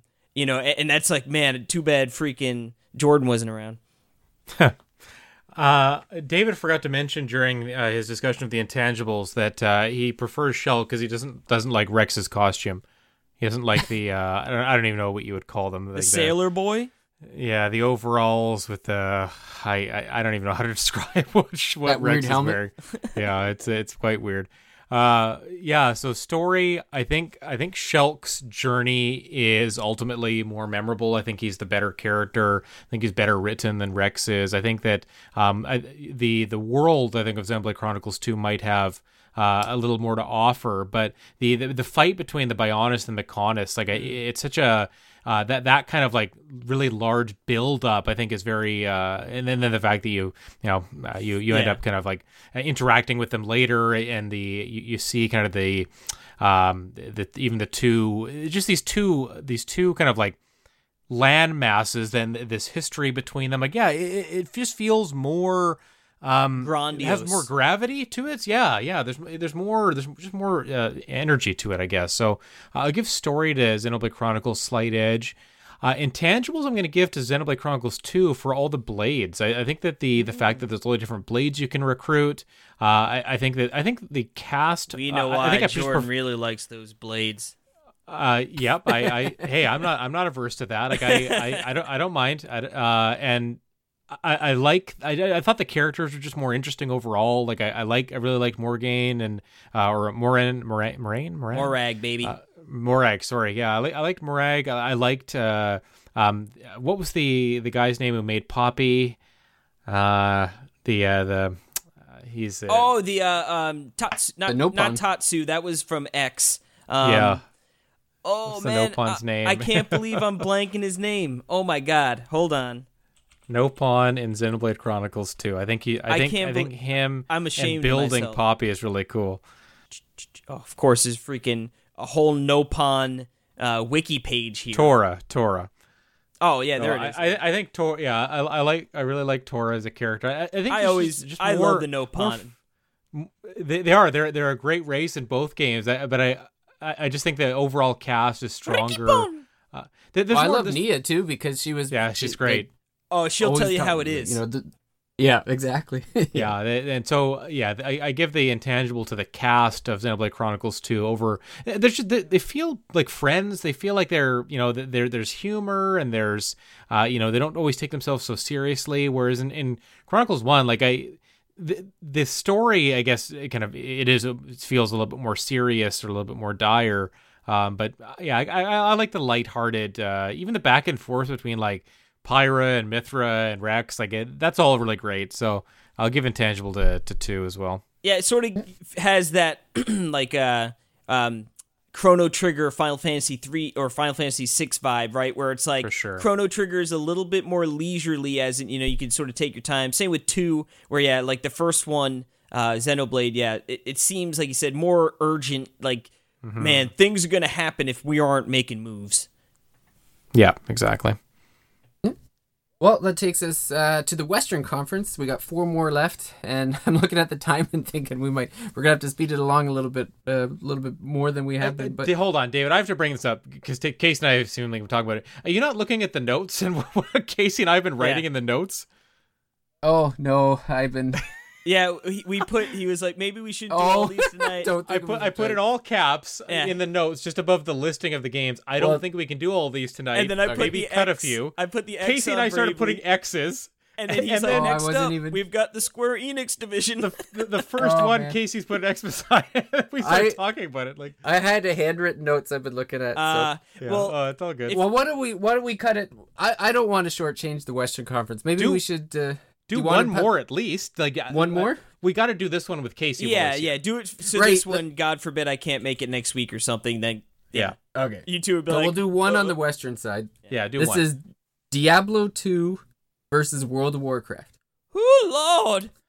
Well, okay, so Casey, clear edge to... Actually, I don't know if you're going to be where you're going to be here. Like, I know you play a ton of World of Warcraft, but you also have an extreme fondness for Diablo 2. So this could be more interesting than I think. Oh, yeah, no, there is absolutely no clear-cut winner here. I'll make that up front. Good. I guess I'll just take the helm here for the most part. I know, obviously... I'm gonna leave it to you two, because I've played World of Warcraft with you, Casey. That is the extent of it. So I don't feel like I can really contribute. So I'll let you two guys run with this one. All right, yeah. So I guess we'll go with D2 because obviously Jordan will be able to partake in that one. So if we're looking at the graphics, it's going to be strange because World of Warcraft has had such a long, storied lifespan, right? Where if you look at the graphics from day one versus where if you look at the graphics now, you'd be like, holy cow, So I think. I mean, I if we're going with the fluidity of World of Warcraft, over the course of the lifespan, right? Warcraft's probably got better graphics, especially now, like a lot of the new zones are really gorgeous, a lot of cool spells and armor sets and stuff. But Diablo 2, it's got its charm. It's the isometric sort of like, it was released in 2000, right? So it's got that. It is definitely not the most beautiful game, but what it lacks in graphical fidelity, it makes up for in atmosphere and like setting and tone. They work with what they have, and I think it's incredible. But I mean, again, like they're really like we were talking in the Square Enix division, sort of difficult to compare the two. World of Warcraft also has a very more cartoony look to it a little bit. And I think that's important with a game that's gonna, that is 15 plus years old. Obviously, if you have a super realistic, hyper realistic graphics art style, it's not going to last the test of time here. So, I guess it's sort of weird, but I'd give the nod to World of Warcraft, but not by much. Yeah, I would too. I don't think Diablo 2's graphics hold up as much. I think it's tough, that top-down perspective. I think it was good at the time. It really did a good job of kind of like building on what Diablo 1 had done. I might even say the first game in some ways visually might hold up better. Just I think of some of the different environments, like the jungles in Diablo 2 and the deserts. I don't know that they are as visually appealing as they were when that first game came out. And I think the drop off is much more significant. Whereas World of Warcraft, like, I think anyone could look at the game when it first came out and even now, and you'd still kind of recognize it and still think, oh, this is very, very playable, very accessible. And that art style that they chose for was smart, because they knew that could last for a game that is intended to be ongoing, right? So yeah, I agree with you, Case. I'll go World of Warcraft slight edge on the graphics. Yeah, it's funny too. You look at like all the quote unquote WoW killers, like the other MMOs that come out, and yeah, a lot of them do the like more realistic art style, and like even at the time of release, it's like it doesn't look great because just the nature of like so many people in the same area and stuff. And then it's like, what's this going to look like in 3 years if it actually lasts that long? So yeah, definitely smart of the dev team to go with that route. And even so, you were saying still look at the very first iterations. Sort of stands the test of time. I mean, Classic just released, a year and change ago, and people are playing it and loving it, and exactly. Even you go back, like they're not the most smooth models of all time, but like they still very much do the job. Yeah, and I don't think you could do the same thing for something like Diablo 2. I think people, after having played Diablo 3 and looking forward to Diablo 4, seeing it a little bit, I think it really, really makes it hard to go back, whereas World of Warcraft's not really like that. You can play more recent versions, more recent expansions, and it's not going to sour you. It obviously hasn't soured anybody on returning to the beginnings of that game. Now, if we're going to look at combat mechanics, hooey, again, very, very different, right? These are different games, of course, but you look at World of Warcraft, there are more classes than in Diablo. I believe Diablo has 7. Diablo 2, right? 5 plus the 2 plus from the expansions, right? Yeah. The Druid and the Necromancer. So you got 7. Oh, Druid and the Assassin. Assassin, that's right. The Necro is, yep, that's right. World of Warcraft, I think, is up to like 10 or 11. I don't know if I could count them, but I'm not going to. The combat, right, gameplay. So, Diablo 2 action RPG, very much you're clicking around. You're casting your spell with right click, and you could change it on the fly. You're going to use your 1 through 4 keys on potions, and that's that. You're going to level up killing monsters and getting new abilities, and definitely cool. You got the talent tree and how they synergize with one another, right? So and that was added into the game, but like, I can have this firewall, but it's actually improved if I have more points in fireball, which is earlier in the tree, so they all work together, which is cool. And all sorts of different builds. Now what's interesting is you sort of make a character and you're locked into that decision. They have again added things where you can reset your talents, but like I think you can only do it 3 times ever. You know what I mean? It's like a quest reward. So it's very punishing on that sense, and you sort of got to know exactly what you want going into it. Yeah, you got to plan. You got to kind of plan out the whole thing. I remember like flipping through strategy guides. I feel like I spent more time reading strategy guides sometimes than actually playing the game, because I'd be planning out. I remember when the expansion came out, I had an expansion kind of handbook that showed me like all the Druid abilities and the assassin abilities, and like The druid was a really interesting one to kind of build out, because if you wanted to choose like a spellcaster, or if you wanted to focus on either being like a werewolf or being a werebear, like it really felt like you were going for a totally different style. And I remember like agonizing over the decision of what kind of druid I wanted to play as. Really, really interesting character. But yeah, I don't know. Combat mechanics are really tough, because they're I think for both games it's actually quite simple in terms of what you do. It's not overly complicated. Like you're kind of, in both cases, you're kind of pointing and clicking, like you're clicking on enemies in Diablo 2 from a different perspective, but you're almost doing the same thing. Obviously, you're cycling through abilities, many more different abilities in World of Warcraft. All the abilities kind of on your hotkeys or your hotbar at the bottom. Whereas Diablo 2, you're probably not using that many different abilities. Like I think if you're a sorceress and you have a frozen orb, you're probably sticking with Frozen Orb for considering it's the most powerful ice ability. You're probably sticking with that for most of the playthrough from that point forward. So there's maybe less variety or less you can do in Diablo 2 once you get to that kind of that upper end of the character.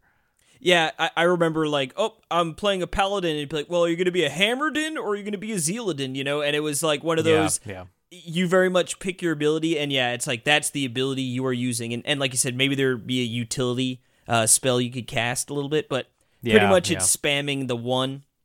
Where, obviously World of Warcraft is much more about getting your rotation down, and doing those things. And I would say obviously the bosses are more in depth as well. Diablo, there are end bosses where, they're tough and they do things. But even like, in WoW, as you're playing in dungeons, which, aren't even necessarily high-level dungeons, they're still bosses with mechanics, and sure, like, the lower levels are easier, but there's still things you have to do and pay attention to, so, to me, the gameplay is more fun in WoW, and then it gets to the point where it's like, oh, now I'm going to try and do more damage than everyone else, I'm going to try, if you're a healer, do more heals than other people in the raid kind of thing. So I think there's more variety, again, just by the nature of the game, right? Like, it of course, it's going to be more in depth, but, the simplicity of Diablo 2 is appealing as well,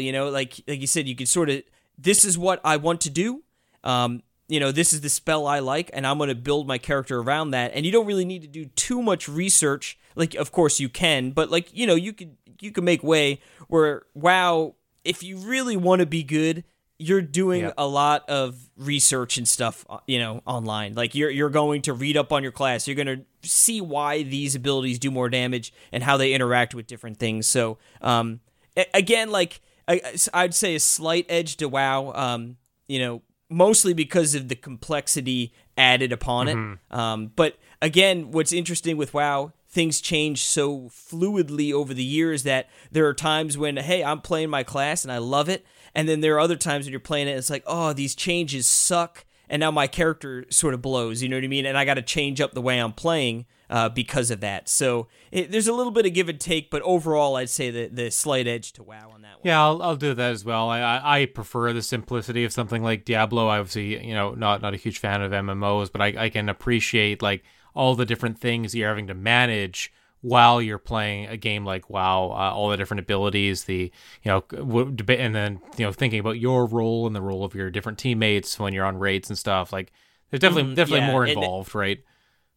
Yeah, and then you start doing, raid leading or leading your group and explaining different mechanics and stuff. So yeah, it is, again, they're very different games, but on that front, like you said, WoW on that. Yep. As far as the story or soundtrack, I guess. Now this one is real tough for me because, man, Diablo 2's so much nostalgia, dude. Like, listening to that soundtrack, like the Lord of Destruction's freaking login screen, dude. I can hear that, and I am back in my freaking childhood bedroom playing it at 2 a.m. Absolutely. While my brother's sleeping on the bed, and I'm smiling ear to ear because that means I get to play as long as I can stay up, But WoW, again, what's interesting about WoW is there's so many different zones, and each area has their own music, so just by the vast, quantity of music, is really impressive with WoW. And again, there are a lot of really amazing tracks. Like I can go back and listen to like the Westfall Zone, and it's just like super relaxing and really peaceful. But to me, I would say Diablo 2 gets the slight edge on this one. I love the tone of it. Obviously, it's really dark, and Diablo is that hellish nightmare, right? And that sort of appeals to me a little bit more than the WoW front. And I would even, sort of, again, keep this moving. I'd rally that into the story as well. WoW, again, it's an ongoing story, right? You don't get to the end of it because more comes eventually. And you could look at different points in history where it could be like, Wrath of the Lich King. That expansion had an amazing story, tied to Arthas and being the Lich King and all that is like really amazing. But then there are other ones like Battle for Azeroth, the most recent. It's like the story within it, it's like, so it sort of peaks and valleys with WoW, where to me, Diablo 2 is just money all day. I love the story. I love, I love that universe so much. So I would go slight edge on Diablo in that one. Yeah, that's interesting. So I'll agree with you. Soundtrack. I think Diablo 2 soundtrack. I think it's one of those games where every area that you visit perfectly is suited to the music that's playing at that moment. Like it really, really nails that. The first game, the music in Tristram was so hauntingly like fitting for that town, right? Like you felt unnerved to be in that place. They were doomed to begin with. Yeah, like you felt like you were there. I feel like it had such a good job of evoking that sense of dread of being the town outside of a possessed and demonic cathedral. Like it was just such a good job of that. And I think Diablo 2 kind of carries that torch. I can't say that I've really heard a lot about the WoW soundtrack. I'm sure it's good. But yeah, Diablo 2 to me, like I would still listen to that music. And if I heard it, it would bring me back to playing it. And so I'll give a slight edge there. Story, I'm actually on the other side of you, Case. I'm going to give, without knowing a lot about it, I'm going to give it to WoW because I feel like the ability to carry cohesive storylines and characters through so many expansions, I think, is an incredibly impressive endeavor.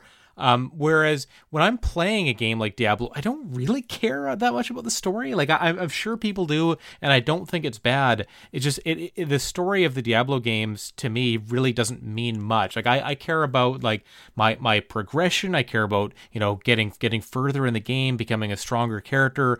The finding better items is such a huge part of the draw. And then Diablo 2, like the multiplayer and just to me it's all about like the getting to the next part, but not the story of the next part, just kind of like advancing myself through the game, I suppose. So I'm going to give the slight edge to WoW for the story for the reason that I just don't really, it's not a big part of the enjoyment of Diablo games for me. It's so funny that you say that because I'm almost like the complete opposite. Yeah. When I play WoW, it's like, whatever, like, let me get this quest done so I can get that XP, so I can level up, so I can keep moving on. I do, like pretty much like the broad strokes of the expansion, like the big storylines, like I follow along with, you could sort of, obviously they're front and center. But like when I leveled up my character, it's like I just skipped through all the cutscenes for now. It's like I want to, get to where I got to go. Where Diablo for me is much more like I'm invested in that world and the characters there. And, even with Diablo 3 in the beginning when it was in real rough shape, like I still enjoyed the story. I thought, like to me, that was cool. And even like with Diablo Immortal, like obviously like a big meme. But, when they're like, yeah, this is going to really, follow more closely, after the events of the World Stone and everything that went down with Baal, like, that I was like, okay, like I definitely don't want to play a stupid mobile game, but I will because I want to see what's going on with this story, and I'm sure it would be, passive, some sort of fun, even though it's not something I ideally want, but yeah, that's why Diablo gets it for me. But yeah, it's just sort of funny. We were sort of opposite, same feeling, but sort of opposite sides of the fence. And then yeah, as far as the intangibles go, I mean, World of Warcraft, again, it just had its 16th birthday. It is, it's got to be one of the most, if not the most grossing game of all time. or up there, probably GTA 5 or whatever. But again, WoW was a phenomenon in its own right. You know what I mean? Back, I remember the South Park episode. They used to have, there was like 12, 14, 15 million people playing at one time. Which it's like, good Lord, and all those people are paying $15 a month. Yeah. But then Diablo 2, I mean, if you look at it, a lot of people, people still play that game to this very day, and just the countless hours of my life, and I've spilt plenty of hours in WoW as well. But like Diablo 2, I don't know, man. The loot, finding that the first night I got a Stone of Jordan, dude. I'll never forget that night either. It was like, oh my God, we got an SOJ, boys. Yeah. We made it. Yeah, there's something really, really special about finding like a set item or a legendary item, like especially the legendaries. Like when you get your first one, like I remember getting the legendary Flamberge sword for my Necromancer. I might have had like the word bone in it, but it didn't really matter what it was called. It was so cool to pick that up and see the unique look it had when it was equipped to my character. Collecting all the set items to see what their bonuses would be, it was really cool. Like Diablo 2 had a really the Shaco, dude. Remember that? It had a really good way of making you feel like that you've accomplished something. Like when you level up and you choose a new spell, or when you mentioned, Casey, earlier the synergizing of different talents. Like I thought that was really cool when they implemented that. But yeah, just the loot grind in Diablo 2 was so satisfying. And again, can't I'm a broken record here. Can't speak to World of Warcraft's intangibles too much. But yeah, you're right. Like the fact that this game has survived for so long and really been the master of the MMO genre for years and years and years. Like massive props and respect to Blizzard for creating this game and this world and this community that believes so much in this game and wants to continue to be a part of it. Like I would give the slight edge to World of Warcraft here just for its longevity. Like, yeah, I know people still play Diablo 2 and I still love that game, but a lot of it is nostalgia now. And I didn't love Diablo 3 as much. I'm looking forward to 4. Maybe we've been spoiled by the second game. I don't know. This is a really, really close to a tie, but I want to get, just for the fact it's staying power alone, I give the slight edge to WoW. Yeah. I mean, Warcraft's done something that no game's ever done, right? Like, been around for that long and continues to, more or less, strive. Obviously some sort of bumps along the way, but yeah, it's funny to think back to Diablo, and it was when I'm sitting there, right? We're playing on the PC.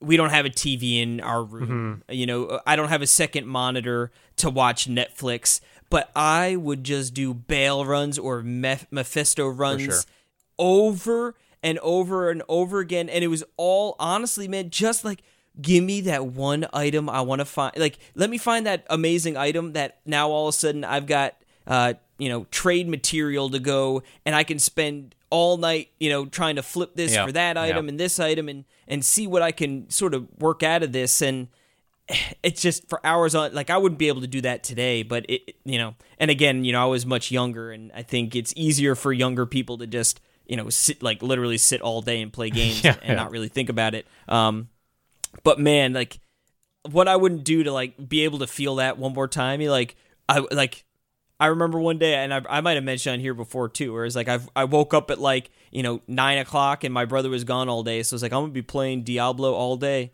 and then literally a blink of the eye, and I was like, oh my God, it's like 7 p.m. I haven't eaten all day. Mm-hmm. I'm hungry. Where did the day go? There's no question. Like I had those experiences too, and the memories of playing Diablo 2, like it'll be some of my fondest video game memories ever. And maybe some that haven't even been replicated or eclipsed since. Like that, I think that's amazing to me that game was able to give me that.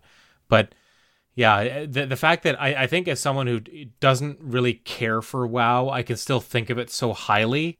I think that's what's really giving me the intangible edge to that game. It really is incredible. Definitely two very good games. Now, I know people have been missing David from the conversation, and we had to cut out some of the game. We had to cut out some of the games we were going to talk about, and we cut out Last Call all for this. So we do have a lot more games to cover. This is kind of our kind of premiere episode, talking about these the battles between these amazing games. David, what can people expect in the weeks ahead? Like what's next for us? Well, next week will be more of the same. We've got there's a few that we didn't get to tonight that we'll have to take on next week. So it would be the Skyrim, and we'll probably look at the BioWare games. We also got Atlas and Neon Falcom. So we'll try to get through as many as we can next week, and then I imagine we'll have a little bit of bleed over the week after, which will be our Demon Souls episode. So we'll round out the first round between the next 2 weeks, and then start up the round 2 in the new year. Sounds great. So you mentioned Demon Souls. We're going to get it. We'll have a dedicated Demon Souls episode with maybe a little bit of the contest bleed over there. That's fine. But yeah, this is great. Like I kind of anticipated that this episode or this series would take longer, and that's okay. We also had a couple of games we wanted to share some impressions of, so stay tuned for more of that. Obviously, when we get Cyberpunk in our hands, we're going to be sharing our thoughts on that game. Probably not next week, but because I think it comes out on the 10th, which is the end of next week. But maybe even at the beginning of the Demon Souls episode, and certainly the ones after that, you'll hear thoughts on that game as well. But I think that's going to do it for this one. We're already kind of around the 2-hour mark, so definitely a long episode. Woo-wee. Thanks for sticking with us, everybody. Hope you enjoyed listening to three of us talk about some very good classic games, some contemporary games we've been playing as well. Thanks to Casey for joining us for this one. Always great to hear his thoughts on games other than World of Warcraft, and then hear my. I know you love my Octo talk. Yeah. Every episode you're so close to getting cut, but we keep you around anyways. If you haven't already, please subscribe to the podcast on your podcast app. Please leave us a review. It really helps with visibility. I think we've been getting some new listeners to the podcast, which is awesome. If this is the first episode you're joining us for, or you kind of just arrived at the Thirsty Mage, we have a website, thirstymage.com. We just posted a review of a game called Haven, which is my first PlayStation 5 review. Kind of a smaller game, but a fun one nonetheless. So you can check out that review on thirstymage.com. We've got some gameplay on the Thirsty Mage YouTube channel. We've got a Discord channel that's always pretty active with RPG Talk, the Patreon that David mentioned at the beginning of the episode as well. I think we're going to try, David, we're still aiming to do a video review for Haven. Maybe I can get you some more footage for that. Yeah, probably be, I'll probably have it done over the weekend, so probably like Monday, Tuesday, I would imagine. Sounds great. So you'll be able to get a little bit more Haven coverage coming up soon too. It's on PS5, I think Xbox and PC right now, coming to Switch and PS4 later. It's a pretty interesting game, very reminiscent of something like Flower, if anyone has played that PlayStation game. But yeah, this will do it for tonight's episode. The kind of first parter, almost half of the first parter of the Battle Royale from the Thirsty Mage. But definitely had a good time talking to you guys about these, and hope you had fun listening. So that'll wrap us up for tonight. Have a good night, everybody, and we'll talk to you next week. Bye. Adios.